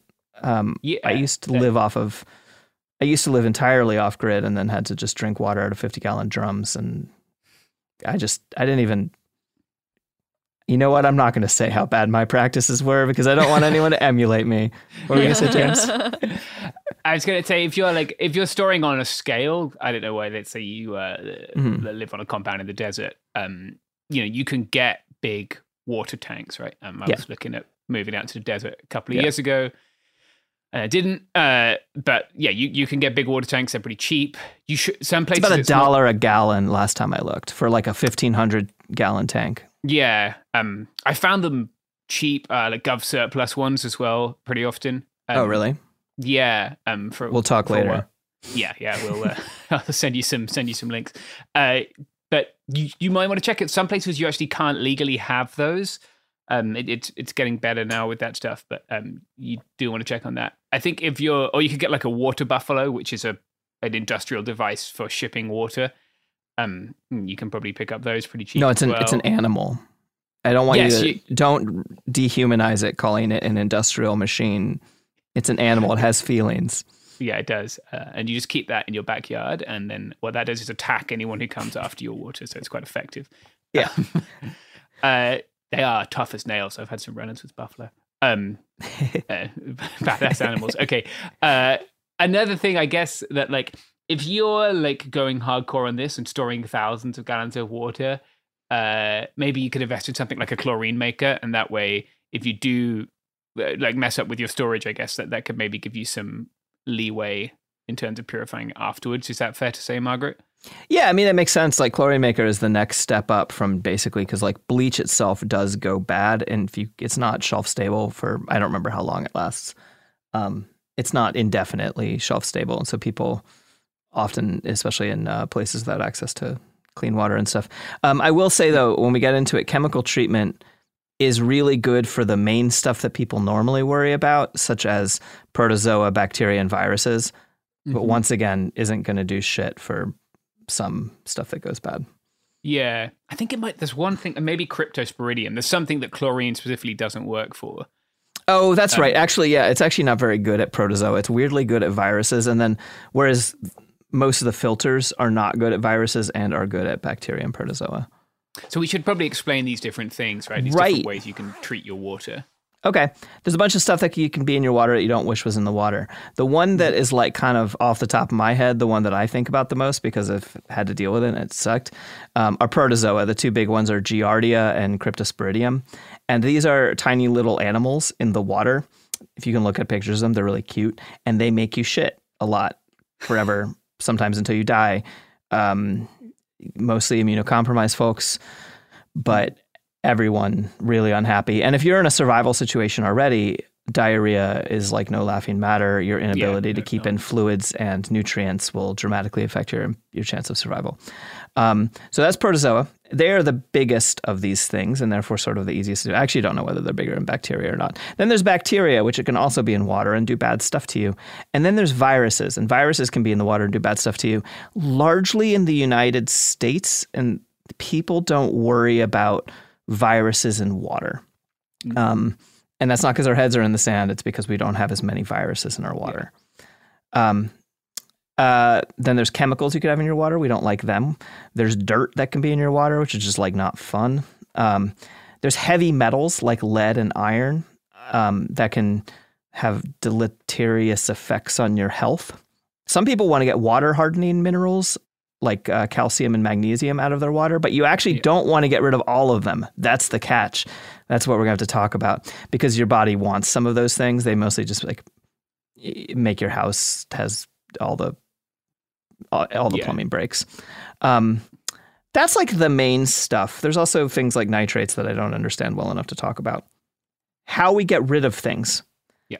The most common way that like backpackers and stuff, who are a lot of the people who DIY this on a regular basis, use is something called filtration, or I'm going to call filtration. First, you screen your water, as in you get out the large chunks. Usually people use like a bandana or a sock or just some piece of cloth, right? And you want to use that so you're not gumming up your filter. And then it goes into something where it's forced through a membrane with micropores. These used to be ceramic, but these days they're like a bunch of tiny little tubes like the internet. And most of these are basically, the tubes have holes in them that are so small that it stops protozoa and bacteria from going through it. That is its like main claim to fame. It is very effective at it. Now that they're not ceramic, you don't have to clean it like every fucking gallon. And these are really good. Top brands that I am not sponsored by are Sawyer and LifeStraw. They're going to use slightly different methods. People have opinions about them. I'm not going to offer mine right now.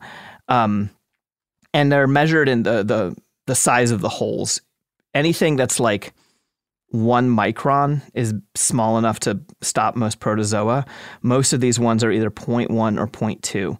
These don't block viruses. So they make ones that have even smaller holes that can deal with viruses. And this also blocks microplastics, but whatever.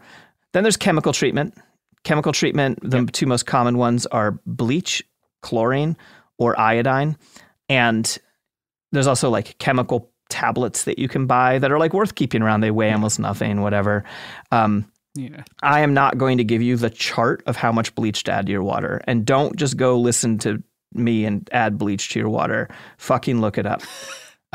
Do not use color-safe bleach. Do not use scented bleach. It's just disinfected bleach. It'll probably either come in 6% or 8.25% sodium hypochlorite.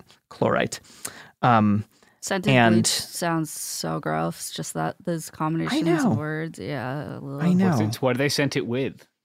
The blood of, I don't know. I got poison. Nothing. Yeah. Poison Not blood. like lavender then. I hope it's Be good if lavender. it smelled like I really hot like this. dogs or something. That sounds so gross. Yeah. Ew. I used to wear lavender all the time. I stopped for 2 reasons. First, I stopped when I was in college because like my girlfriend was like, "You smell like soap," and was like really mad at me. If you're listening, whatever, I don't care.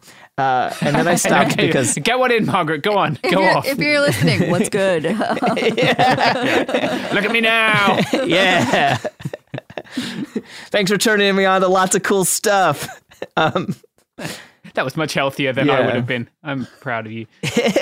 And then the other reason I stopped wearing lavender is it attracts ticks if you're out in the woods. Anyway, okay, so that's chemical treatment. Chemical treatment is really good for bacteria and viruses. It's not great for parasites. It is a really good backup system, right? Actually, I'll go over the fucking king of all of them for bacteria, virus, and parasites. You want to get rid of it, you fucking boil your water. The like classic way to deal with it is you boil your water, and it only needs to get above 60 degrees Celsius, which is like 140 something in regular human. And I actually don't know the conversion. I was just going to quibble regular human as Fahrenheit. Okay, Fahrenheit is really good about humans because 0 is cold and 100 is hot. Yes. Celsius is really good about water. So we actually are talking about water right now. So Celsius is the proper scale because it goes from 0 is freezing to 100 is boiling. Yeah. Go ahead. Yeah, it's you know what we should do before we talk further about water? Do you know what will not make you shit yourself to death? Reagan coins. Yeah, it probably is Ronald Reagan coins again. All right, we're back. Thank you very much, Uncle Ron, for continuing to pay for my healthcare and insulin needs. So, Margaret, we were talking about boiling. Boiling water. That's it. Yeah. So, how long do we need to boil stuff for? Does it change depending on what we got? It does, but not really. It's like all of the main and do the actual instructions. Overkill is better than regular get killed, right? Yes. But most shit dies off at 60 degrees Celsius, which is below the boiling point of water, even at high elevation. However, basically the deal is you want to boil your water for 1 minute at sea level, 3 minutes above 5,000 feet. Or 5 kilometers. No, wait, no. Go on. It's not 1,000 feet to a kilometer. It's just under 2 kilometers. Okay. And yeah, so boiling water is actually one of the main things you can do. It doesn't get rid of everything. It gets rid of those 3 things, protozoa, bacteria, and viruses, very effectively. And that is most of the time what most people are treating water for. A lot of the other stuff is like long-term health effects, like heavy metals and chemicals, right? Other methods that you can use. The other like kind of gold standard, which isn't as good as it seems like it should be, is distillation. Distillation gets out lots of stuff. Distillation is basically you evaporate the water and then let it run down into another container. You're moonshining your own water. And you can do this DIY fairly well. And there's like solar stills that are really cool. I've never actually built one. I've always wanted to. Yeah, they are cool. The downside is if you live off of distilled water for a long time, it gets out the magnesium and the calcium. It gets out the minerals that you actually want in your water. So it can have negative effects on your long-term health if you only drink distilled water. The main thing that distillation does that I think no other method on this does, besides a reverse osmosis, which I'm not really going to get into, is it desalinates water. So go ahead. That's a big deal, right? Because like if we look at long-term water insecurity, like certainly where I live, we live in a place where people like to play golf in the desert, and that has become an issue as far as water supplies go. And so desalination is often proposed as like a way to deal with our water crisis in California and the fact that the Colorado River is getting lower and lower and we rely on it. But like you said, lots of these methods aren't going to pull the salt out of water, right? They don't let you drink seawater. Right. But this one does. And so, I mean, actually, I don't really care about the health of golf course. I have actually negative feelings about the health of golf courses. You and me both. But theoretically, maybe watering your lawn with the desalinated distilled water and then drinking the water that actually has minerals in it. But then again, like maybe the plants need that shit too. I don't fucking know. Yeah. And in distillation, it's very good at getting out heavy metals also, like iron and lead. And the reason it gets out the bacteria and viruses is not because they can't evaporate, but because they die getting boiled, because you boil to distill. Yeah. And some pesticides are filtered out if their boiling point is greater than the boiling point of water. Benzene and toluene, which I don't know what is. I don't know what toluene is. These are examples of things that do not get distilled out. Then there's a couple more. There's adsorption. Adsorption rules. This is the thing that I always misspell. And so that's why I emphasize the adsorption. And I don't really understand. Well, go ahead. How do we adsorb? Is that just like absorption with adverts? What? It's like I took 3 years of Latin and all I remember is that ad means towards and ab means away from. And maybe agricolae is either farmer or farmhouse. Yeah, I got puerine. Yeah. Sumas Arama. I can remember that one now. Yeah, great. Yeah. Well, there you go. You've all learned something today. Yeah. I wish that my school had made me take Spanish instead of letting me take some bullshit like Latin. To teach myself Spanish. Yeah, exactly. So adsorption is good for pesticides, heavy metals, chemicals, viruses, and bad tastes. It's the only one of these things that I'm aware of that actually can get rid of bad taste, because this is pulling out all the weird stuff in the water. And what it is it uses activated carbon, which is basically just some shit that's fucking burned and then crunched up real small. It is a huge surface area because it's like little powder, right? And then the water passes through it, and then by some weird science shit, the bad stuff tends to stick to the carbon. This is great. This is what your Brita filter does. This is what your Berkey does. This is what your Pure filter does. It's not as good, I believe, for bacteria and stuff. And specifically, the biggest problem with these things is that bacteria can grow on them. And so some people, that's why you replace it every so often. It's not because it's like slow or clogged. It's like literally unhealthy. And so sometimes what people do is they treat for bacteria with UV or some other method, bleach, whatever, all the other shit that we talked about. We haven't talked about UV yet. After it goes to the carbon filter. I'm really excited about like kind of learning more about these because you can theoretically DIY carbon, right? Yeah, you definitely could, right? Like, I know that it's not the same as this, but one of the things you can do if you're in the backcountry is like if you have water with a lot of turbidity, which is stuff in the water, right? Like if you can't see through the water, if it's got a lot of cloudiness, you can use white ash from a fire, and that will increase the rate at which it deposits the sediment. If you see what I mean, so you have interesting because it sticks to it and then slowly filters to the bottom of the. Huh. I think the gold standard is a loom, which is something used in canning. Okay. And that increases it even quicker. But you can use white ash from a fire if you're dealing with. That's cool. I don't think that's activated carbon. I think that's a different mechanism. Yeah, no, I don't know. And then one of the methods that is actually mostly done on an industrial scale that actually is like, I think the main way that people filter water in this world is through sand. And I didn't do enough research about, there's both slow sand filters and fast sand filters. And some of them like literally depend on certain bacteria, good bacteria, like having a healthy culture of them that like eat the bad stuff and things. I used to know more about that than I do currently.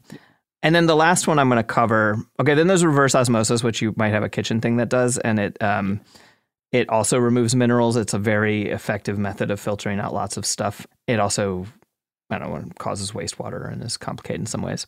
And then there's UV disinfection, and this is like one of the ones that gets touted as this like this is going to save the developing world or whatever, right? Yeah. And UV disinfection is cool and good.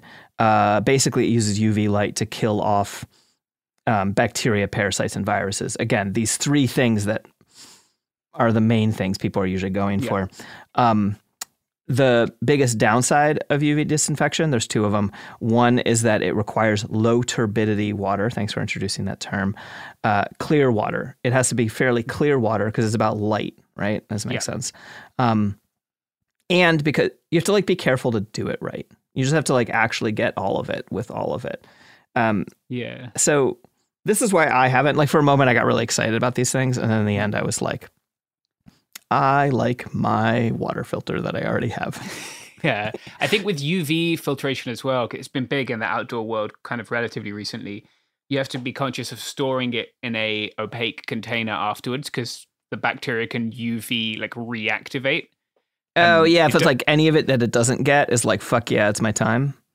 Yeah, because it stops them reproducing. That's how it... interesting. They're still in there, but they don't...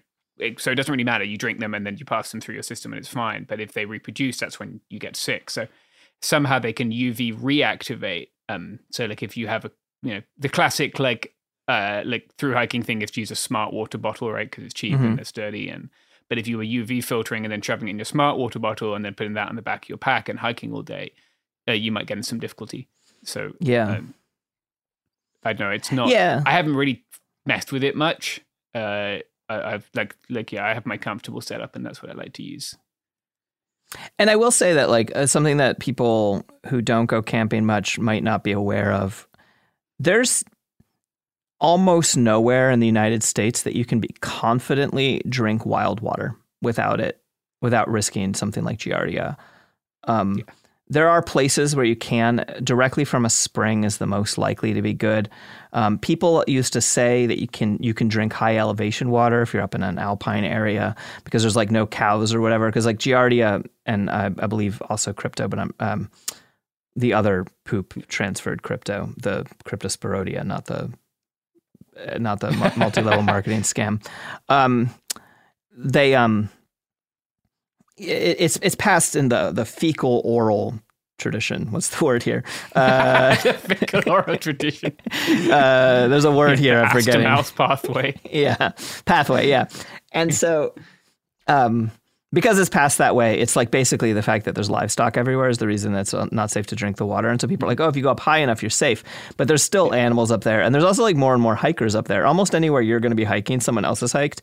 And someone else has hiked and they have drank the water without filtering it because they're not thinking properly. And then they've shit not in a hole, but just shit somewhere on the ground because they're also a bad person in that way. Yeah. And so they've like tested a while ago in the high Sierras that there's Giardia everywhere, which doesn't necessarily mean it's going to make you sick, but it can make you sick. So it's just like worth knowing that this is the reason that backpackers know so much about water filtration. Although again, they don't know as much about chemical spill filtration, which is why I had to go and learn more about that. Less because I'm a backpacker, more because I used to live off grid. But they're different. There are definitely a lot of products out there that are very affordable that work for like that specifically the Giardia concern, right? Which is one that most people have. And that's probably if you're in a place where you hear there's industrial water contamination and you go to REI and you buy a Sawyer make a tap filter, for instance, it just clamps onto your tap. It probably won't work for the stuff that you're concerned about. But it will work if you're off a well and you have Giardia or something. Yeah. And it also won't work for like lead, which is one of the reasons why the carbon filters are the more common ones at home because city water, that is a higher, if you live in some cities, you're going to have lead in your water, right? Yeah, because we used it in pipes for decades. Yeah. But I don't know. Let's talk shit on Berkeys really quick. Yeah, let's do it. What's up with Berkey? Why are they bad? So I posted the other day after this thing because that's my fun joy of being a prepper is going to Twitter and being like, here's what I know about that thing, whenever a thing happens, while like safe on my mountaintop and drinking out of my well, which whatever has its own problems. I'll take those problems anyway. Okay. So So I posted about this, and then I pointed out that like overall, there's like the different filters that you can have at home, and then the only one that seems to sort of do it all is the Berkey. It's this very expensive brand. You've probably seen them in your hippie friend's house, or you're the hippie, and there's one in your house.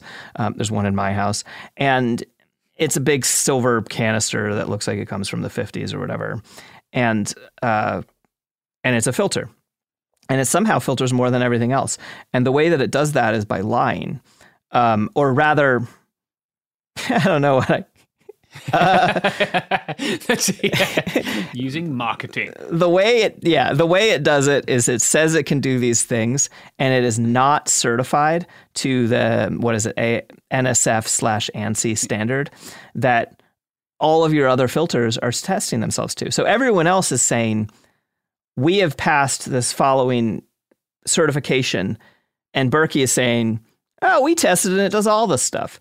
All the other ones probably do kind of all this stuff too, but the only things that they're actually certified to do are what they say they do.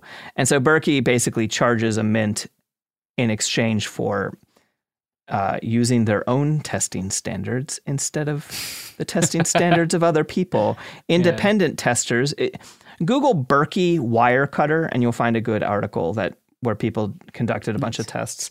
And it's a shame because it would be nice to have this sort of all-in-one filter because it's very annoying. If you want to filter something out of your water, you have to go, okay, what's in my water that I don't want? And then you have to go find the filter for that. And it's not going to be the same as the other filter. It's not going to be the same as the other filter. Like, oh, you live somewhere with lead in your pipes, you can't buy a regular Brita. You got to buy the lead pipe Montreal special Brita, and like, you want an under sink water filter. Well, do you want this one or this one or this one? It would be nice if there was a buy once, cry once. Yeah. Yeah. Go to Amazon 2 days later, you're fine kind of situation. Yeah. But there isn't one. No. I was going to go over, like, just in case people are curious more about the backcountry stuff, I guess. I have 3 different levels of stuff that I use for backcountry. If I'm just going out and I don't think I'm going to filter water, I just take a stainless steel single wall water bottle and some iodine or another chemical purifier. Iodine works pretty well, but you don't want to be using it long term. It's not good for you long term for your thyroid. And then I'll filter it through like a Buff or a Kefir or something to get the turbidity out and use that. If it's a trip where I'm just in the backcountry in America, I take a squeezy filtration system. Katadyn B-Free is the one I tend to use.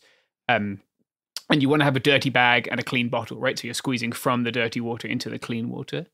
And then if I'm going somewhere for work where there are virus risks and where it might be like what you'd call like a non-permissive environment, a place where you don't want to hang around near a water source for a long time in case it's dangerous, I have this thing called an MSR Guardian, which is not cheap, and you probably don't need it for what you're doing. But if you are concerned about viruses, it has a dirty bag and a clean bag, and it's a hang filter, so you can fill up 3 liters of water, bugger off to somewhere safe, hang it up, and let that filter from the dirty bag into the clean bag, and then you're not standing by the water filtering or pumping. And I've used that in some pretty fetid situations and been fine. And I'll say, though, the thing that I used off-grid was I used a Sawyer, just a regular Sawyer water filter. They're like $30, and I attached it to a 5-gallon bucket with some hoses, and then I gravity fed it, and I just left it dripping from one 5-gallon bucket to another. And that's for a stationary place in the United States. That worked for me.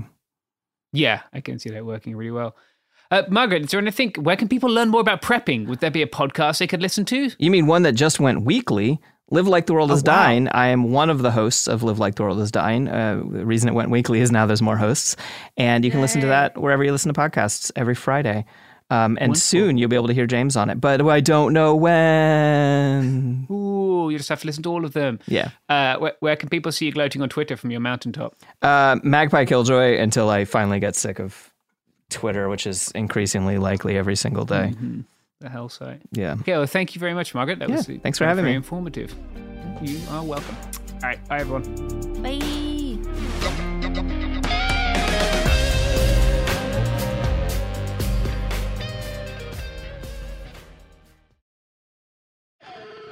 Bean Dad, The Dress, 30 to 50 feral hogs. If you knew what any of those were, you spend too much time online. And hey, I do too. 16th Minute of Fame is a new weekly podcast hosted by me, Jamie Loftus, where every week I take a closer look at an internet character of the day. Who were they? What made them so notorious? Why did the internet choose them? And what does a person do when they're suddenly confronted with more attention than the human psyche can handle? I'll be talking to internet historians, experts, and yes, the main characters themselves to get a fuller picture. Because I think that even outside individual experiences, a character of the day tells us something about how the internet worked at that time, and how the attention economy developed into the freaky three-headed dragon it is today. Together, we probably won't be able to properly log out, but we can take a walk down scary internet memory lane and see one day a little more clearly. Listen to 16th Minute of Fame on the iHeartRadio app, Apple Podcasts, or wherever you get your podcasts. Bring a little optimism into your life with The Bright Side, a new kind of daily podcast from Hello Sunshine, hosted by me, Danielle Robay. And me, Simone Boyce. Every weekday, we're bringing you conversations about culture, the latest trends, inspiration, and so much more. Thank you for taking the light, and you're going to shine it all over the world, and it makes me really happy. I never imagined that I would get the chance to carry this honor and help be a part of this legacy. Listen to The Bright Side on America's #1 podcast network, iHeart. Open your free iHeart app and search The Bright Side. Imagine you ask two people the same exact set of 7 questions. I'm Minnie Driver, and this was the idea I set out to explore in my podcast, Mini Questions. This year, we bring a whole new group of guests to answer the same 7 questions, including actress and star of the mega hit sitcom Friends, Courtney Cox. You can't go around it, so you just go through it. This is a roadblock. It's gonna catch you down the road. Go through it. Deal with it. Comedian, writer, and star of the series Catastrophe, Rob Delaney. I shouldn't feel guilty about my son's death. He died of a brain tumor. It's part of what happens when your kid dies. Intellectually, you'll understand that it's not your fault, but you'll still feel guilty. Alt-rock icon, Liz Phair. That personal disaster wrote Guyville. So everything comes out of a dead end. And many, many more. Join me on Season 3 of Mini Questions on the iHeartRadio app, Apple Podcasts, or wherever you get your favorite podcasts. 7 questions, limitless answers.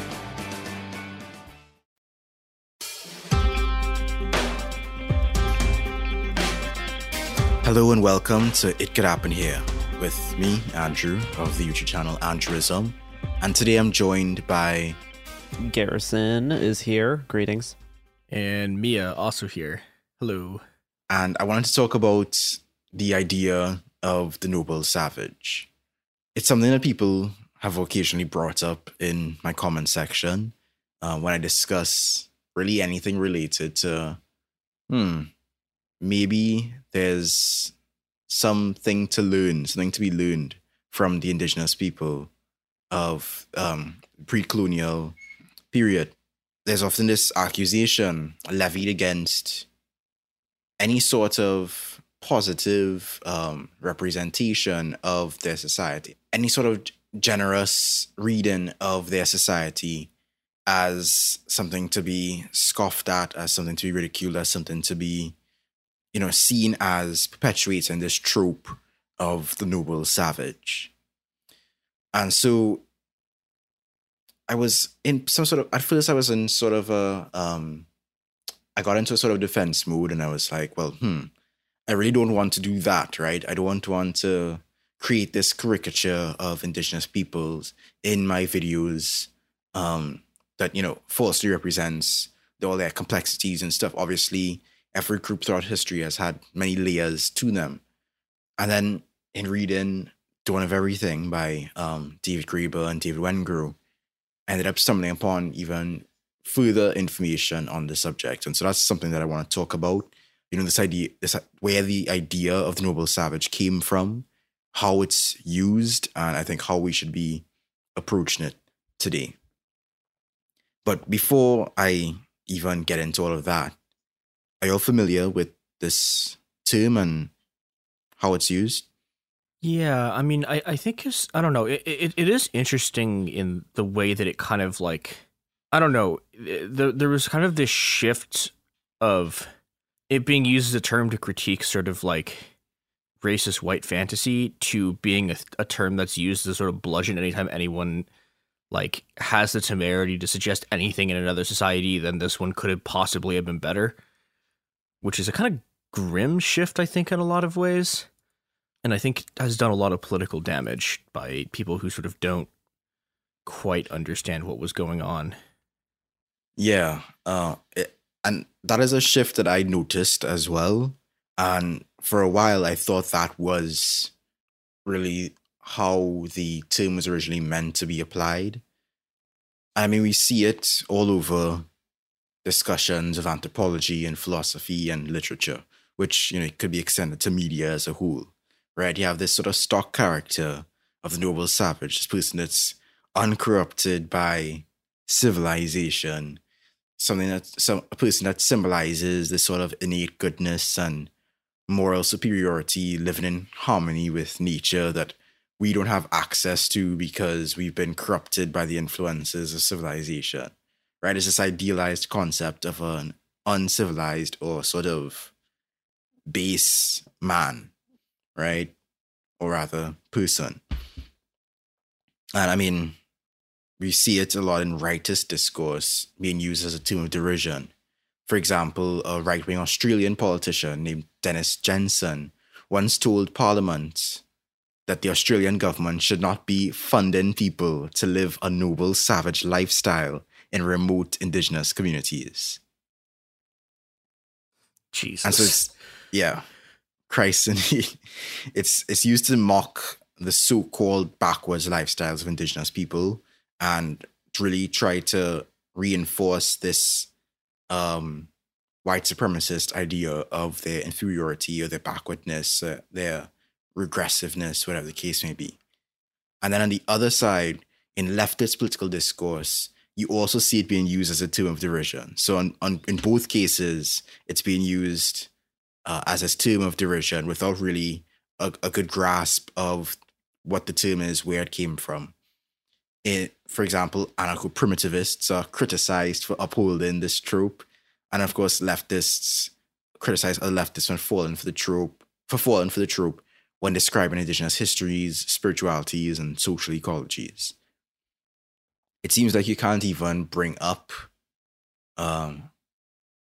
any sort of reciprocal gift economy-based relationship with the land that an indigenous group might have had without somebody saying, oh, well, did you know that indigenous people also perpetuated extinctions and genocides and this, that, and the other?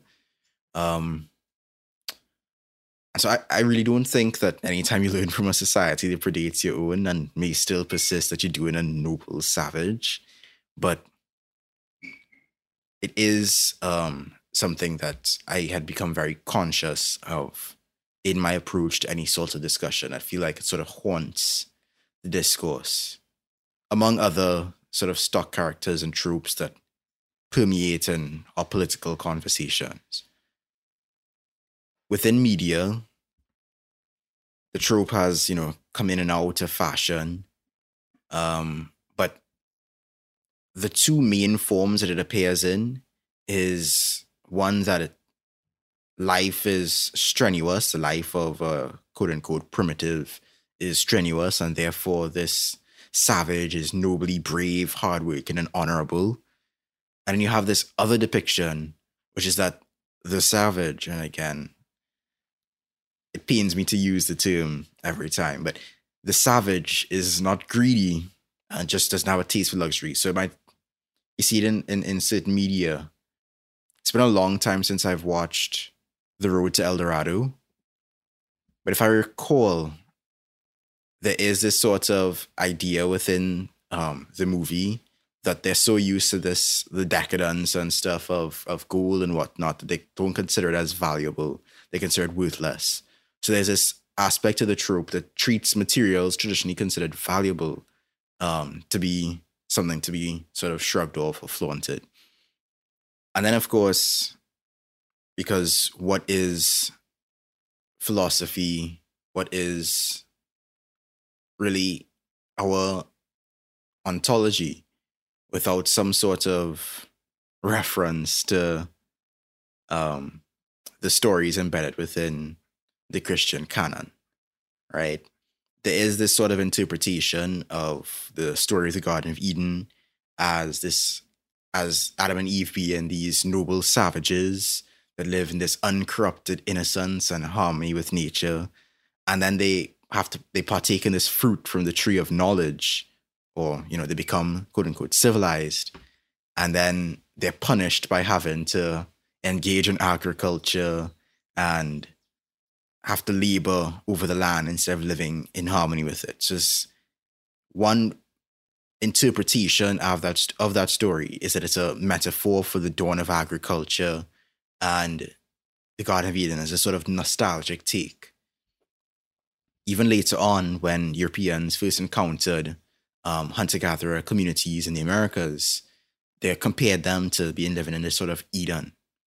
And today, you still find comparisons to Eden used to describe certain hunter-gatherer societies.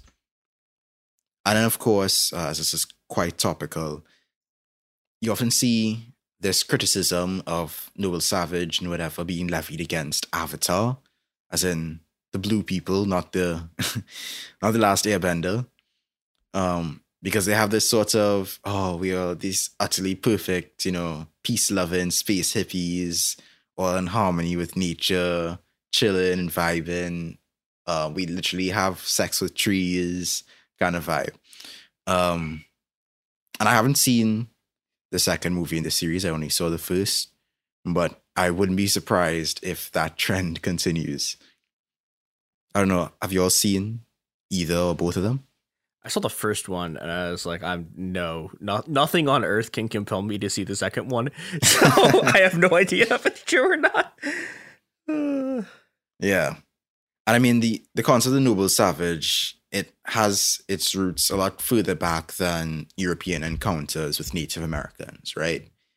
That sort of, the intellectual lineage of the concept could actually be traced back to ancient Greece. So if you really want to reach, you could say that even back in the Akkadian Epic of Gilgamesh, that Enkidu, as a sort of bushman, was a kind of a depiction of that contrast between hunter-gatherer societies and agricultural societies that Gilgamesh represented, of course, civilization. But if we start in from ancient Greece, we could say we've seen Homer and Pliny and Xenophon all idealizing the Arcadians and other groups, whether they were real or not. And then later on in Rome, you find Tacitus, for example, writing of the noble Germanic and Caledonian tribes, in contrast with his view of Roman society as this sort of corrupt and decadent place. He even wrote speeches, he practically wrote fan fiction about liberty and honor for his sort of caricatures of these people. Other writers would also treat the Scythians comparably. You'll see it in the works of Horace and Virgil and Ovid. And then further on, in the 12th century, the polymath Ibn Tufayl wrote in his novel The Living Son of the Vigilant this idea of this sort of stripped down, back to the roots, earthy wild man who is isolated from society and has a series of trials and tribulations that lead him to knowledge of Allah by living this life in harmony with Mother Nature. Basically theorizing this idea that people can find their way to God just by being exposed to nature. Finding a sort of a theological understanding by understanding the natural world. All of this is sort of a preamble to really what most people point to as the origins of the concept, the modern myth of the noble savage. It's most usually attributed to 18th century Enlightenment philosopher Jean-Jacques Rousseau, and he believed the original man was somebody that was free from sin, appetite, or the concept of right and wrong, and those deemed savages were not brutal, but noble, or at least this is how the story goes. The idea can also be found in theology. The founder of the Methodist Church, for example, John Wesley, again, just like the Andalusian novel writer, believed that, there's this idea of man in the beginning at the roots, connected with nature, is not as corrupted, is more connected with nature and with God compared to the so-called degeneracy found in 18th century society, compared to the disease and materialism seen throughout the world. David Graeber, in one of his recent posthumous works, Pirate Enlightenment, and in a lot of his other works as well, he sort of grapples with this idea of the Enlightenment, right? And how flawed our understanding of the Enlightenment is, how our approach to the Enlightenment as a sort of era unique to Europe, or this era centered upon Europe, is flawed in its approach because it leaves out the realities that the Enlightenment occurred as a result of Europeans' interactions and exposure to the rest of the world. You had these European explorers and colonizers and scientists venturing out, trading, interacting with these different groups of people, hearing their ideas about things, and then going back and writing best-selling books about these societies and how they believe and what they think and how they organize their society. One chronicler, for example, noted that among the Indians or Native Americans, that land belonged to all, just like the sun and water. Mine and thine, the seeds of all evils, do not exist for those people. They live in a golden age, in open gardens, without laws or books, without judges, and they naturally follow goodness. Rousseau, Thomas More, and others also idealized the naked savages as innocent of sin. Another one wrote about how they are equal in every respect, and so in harmony with their surroundings, they all live justly and in conformity with the laws of nature. Basically, we just found a whole continent of people basically living in a Garden of Eden. But then this concept of ecological nobility that is perpetuated is, of course, flawed. I mean, like I mentioned earlier, there were cases of overexploitation and damage done to the environment. And yet, we also find in a lot of indigenous groups the living in compatibility with the ecological limitations of their home area, getting familiar with the lands that they live on and what it takes to preserve them for the next generations. A lot of what is seen as this sort of virgin landscape was profoundly shaped by the controlled burns, the horticulture, the herding, and other activities done by indigenous groups throughout the Americas, for example, in the case of the Amazon rainforest, and in Australia as another case, where the controlled burns really shaped that landscape over thousands and thousands of years. To this day, the methods used by indigenous peoples have been found to be, superior to those used by non-indigenous peoples living in the same habitat.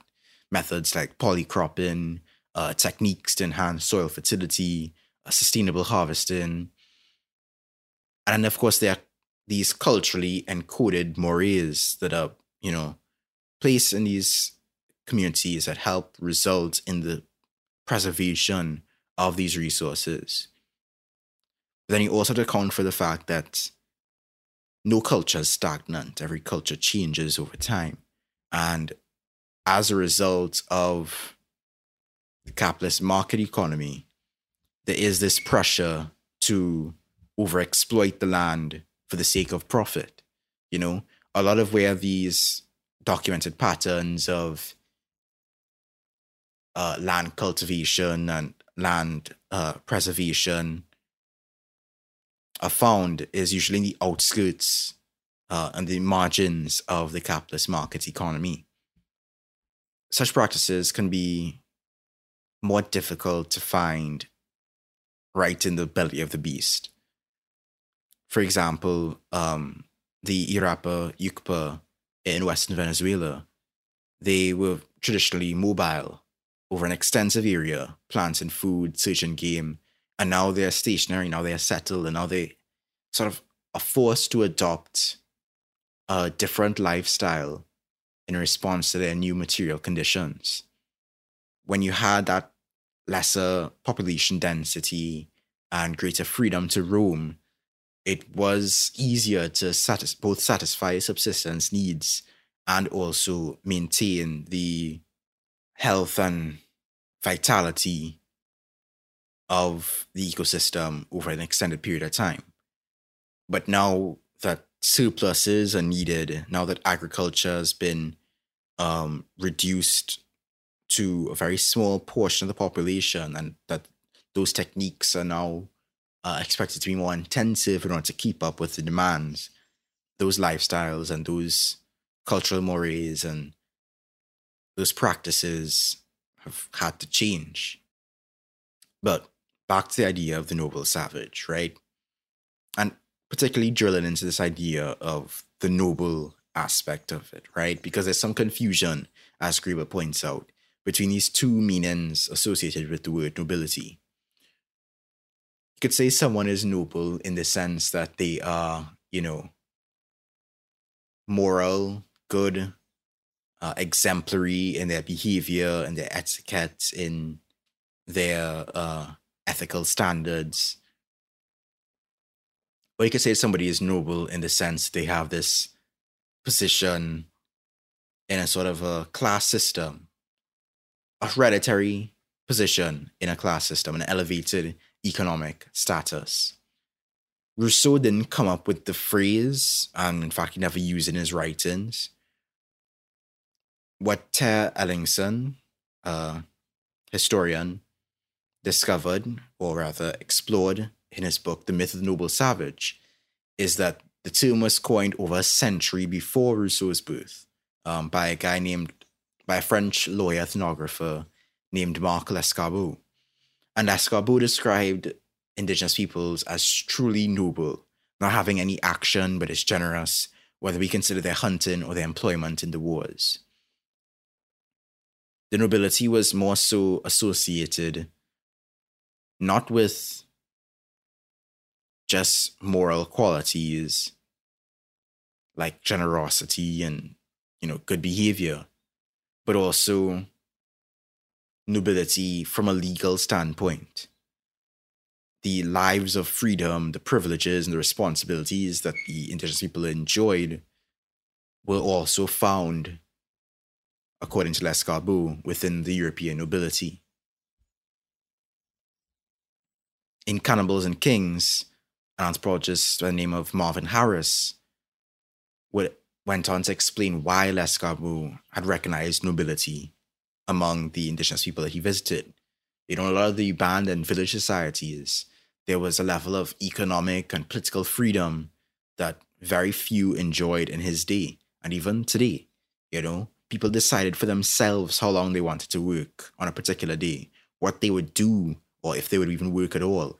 They didn't have to deal with the taxes and rents and tribute payments and one could even extend to say debts, that keep people today and in the past so confined and restricted in their limited life on this earth.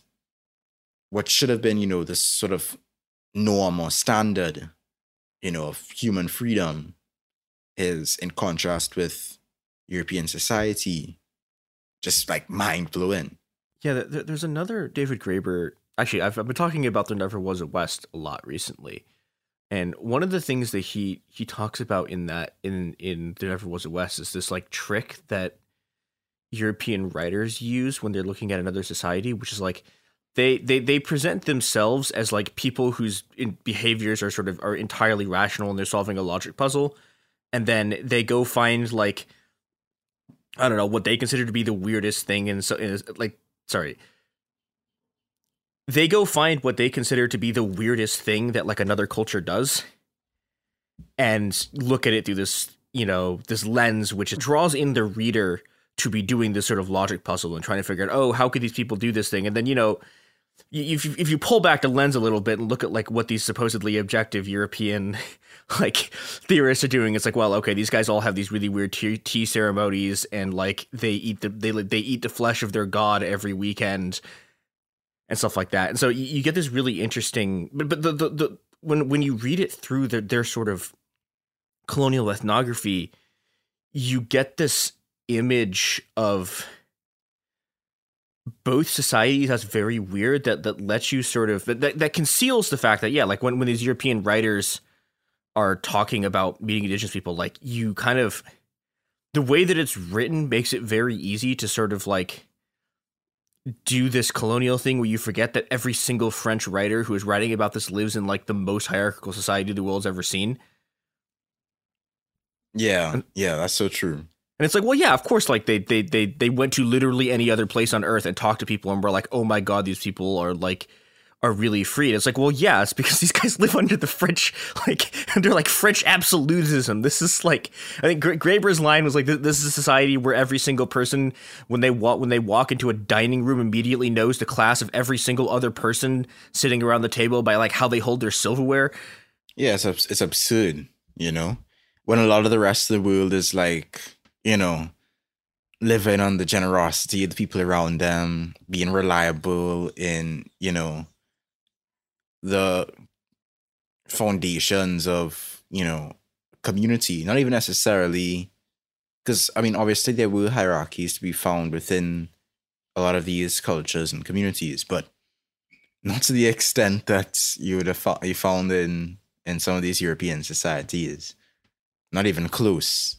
Yeah, these are the European, like, I don't know, like Europe has been really, really, I mean, you know, this is the sort of organizational trend of European society for like the last like 400 or 500 years has been just incredible, unfathomable centralization on a level that is just sort of incomprehensible to most of the people who've ever lived, but we treat as sort of normal now because it's the society that we've grown up under.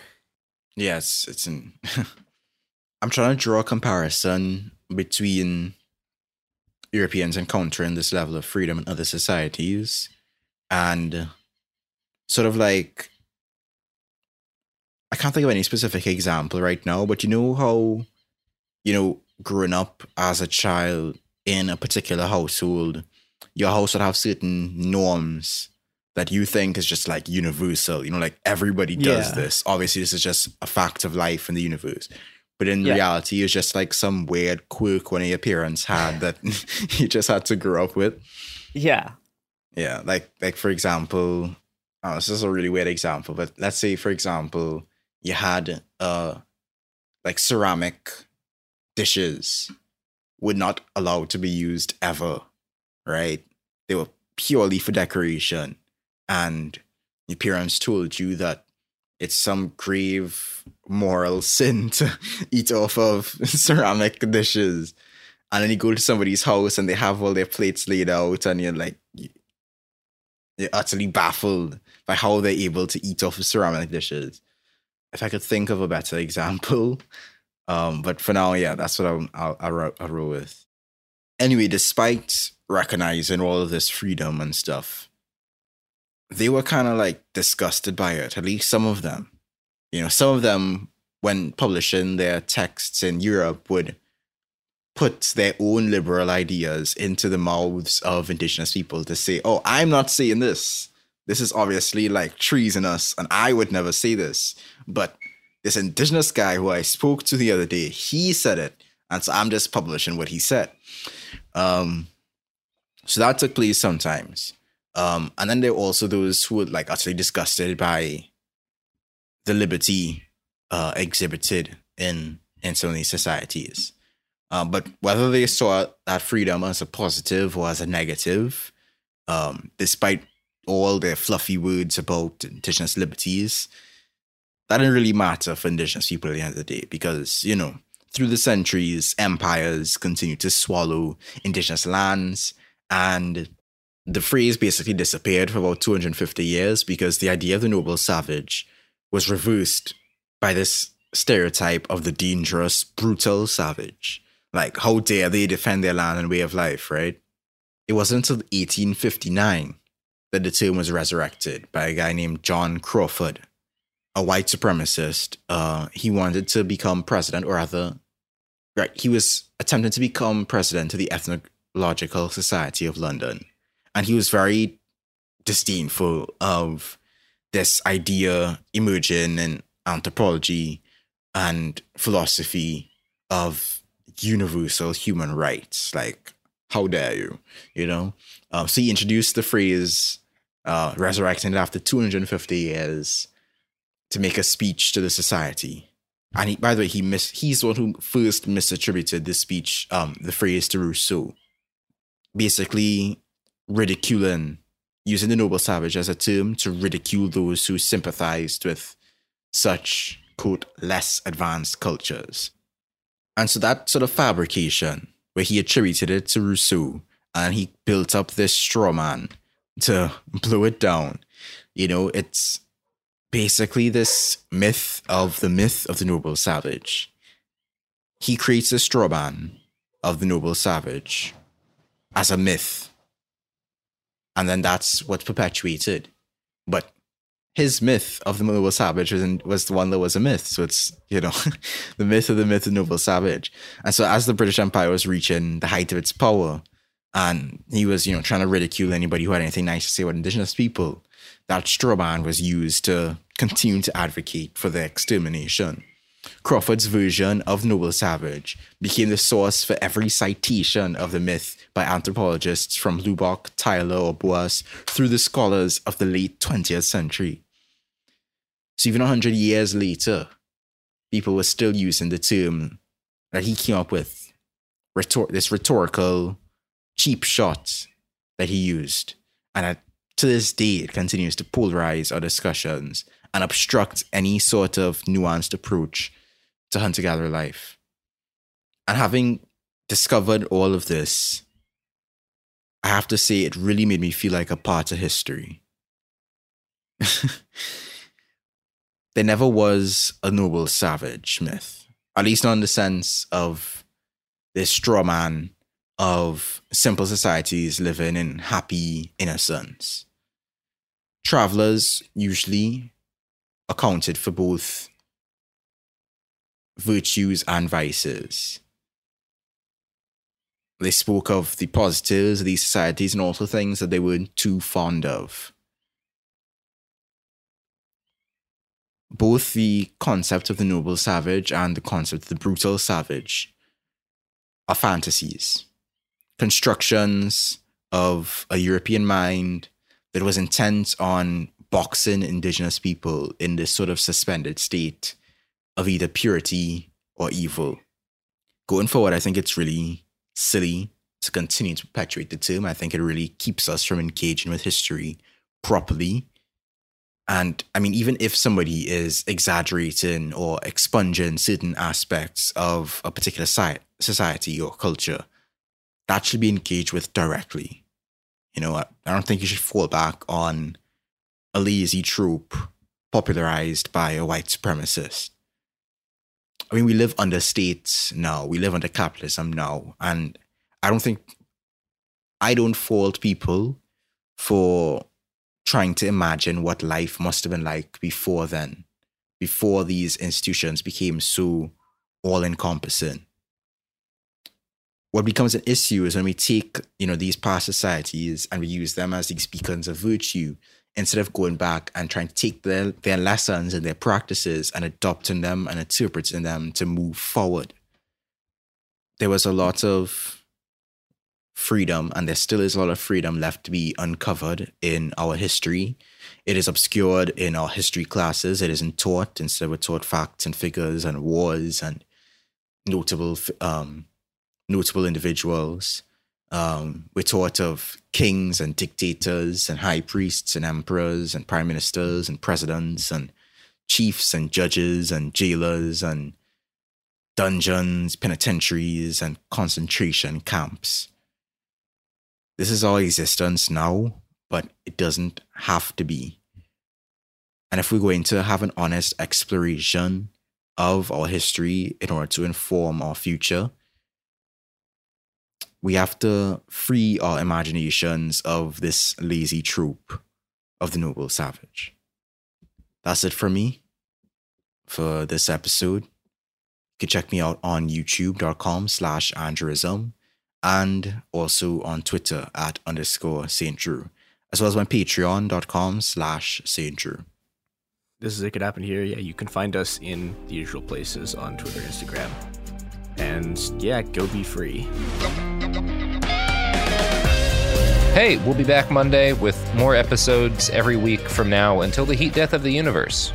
It Could Happen Here is a production of Cool Zone Media. For more podcasts from Cool Zone Media, visit our website, coolzonemedia.com, or check us out on the iHeartRadio app, Apple Podcasts, or wherever you listen to podcasts. You can find sources for It Could Happen Here updated monthly at coolzonemedia.com/sources. Thanks for listening. Bean Dad, The Dress, 30 to 50 Feral Hogs. If you knew what any of those were, you spend too much time online. And hey, I do too. 16th Minute of Fame is a new weekly podcast hosted by me, Jamie Loftus. And every week we take a closer look at an internet character of the day. Who are they? What made them so notorious? How did the internet or the algorithm choose them? And what does a person do when they're suddenly confronted with more attention than the human psyche can handle? Listen to 16th Minute of Fame on the iHeartRadio app, Apple Podcasts, or wherever you get your podcasts. Bring a little optimism into your life with The Bright Side, a new kind of daily podcast from Hello Sunshine, hosted by me, Danielle Robay. And me, Simone Boyce. Every weekday, we're bringing you conversations about culture, the latest trends, inspiration, and so much more. I am so excited about this podcast, The Bright Side. You guys are giving people a chance to shine a light on their lives, shine a light on a little advice that they want to share. Listen to The Bright Side on America's #1 podcast network, iHeart. Open your free iHeart app and search The Bright Side. I am the ferryman.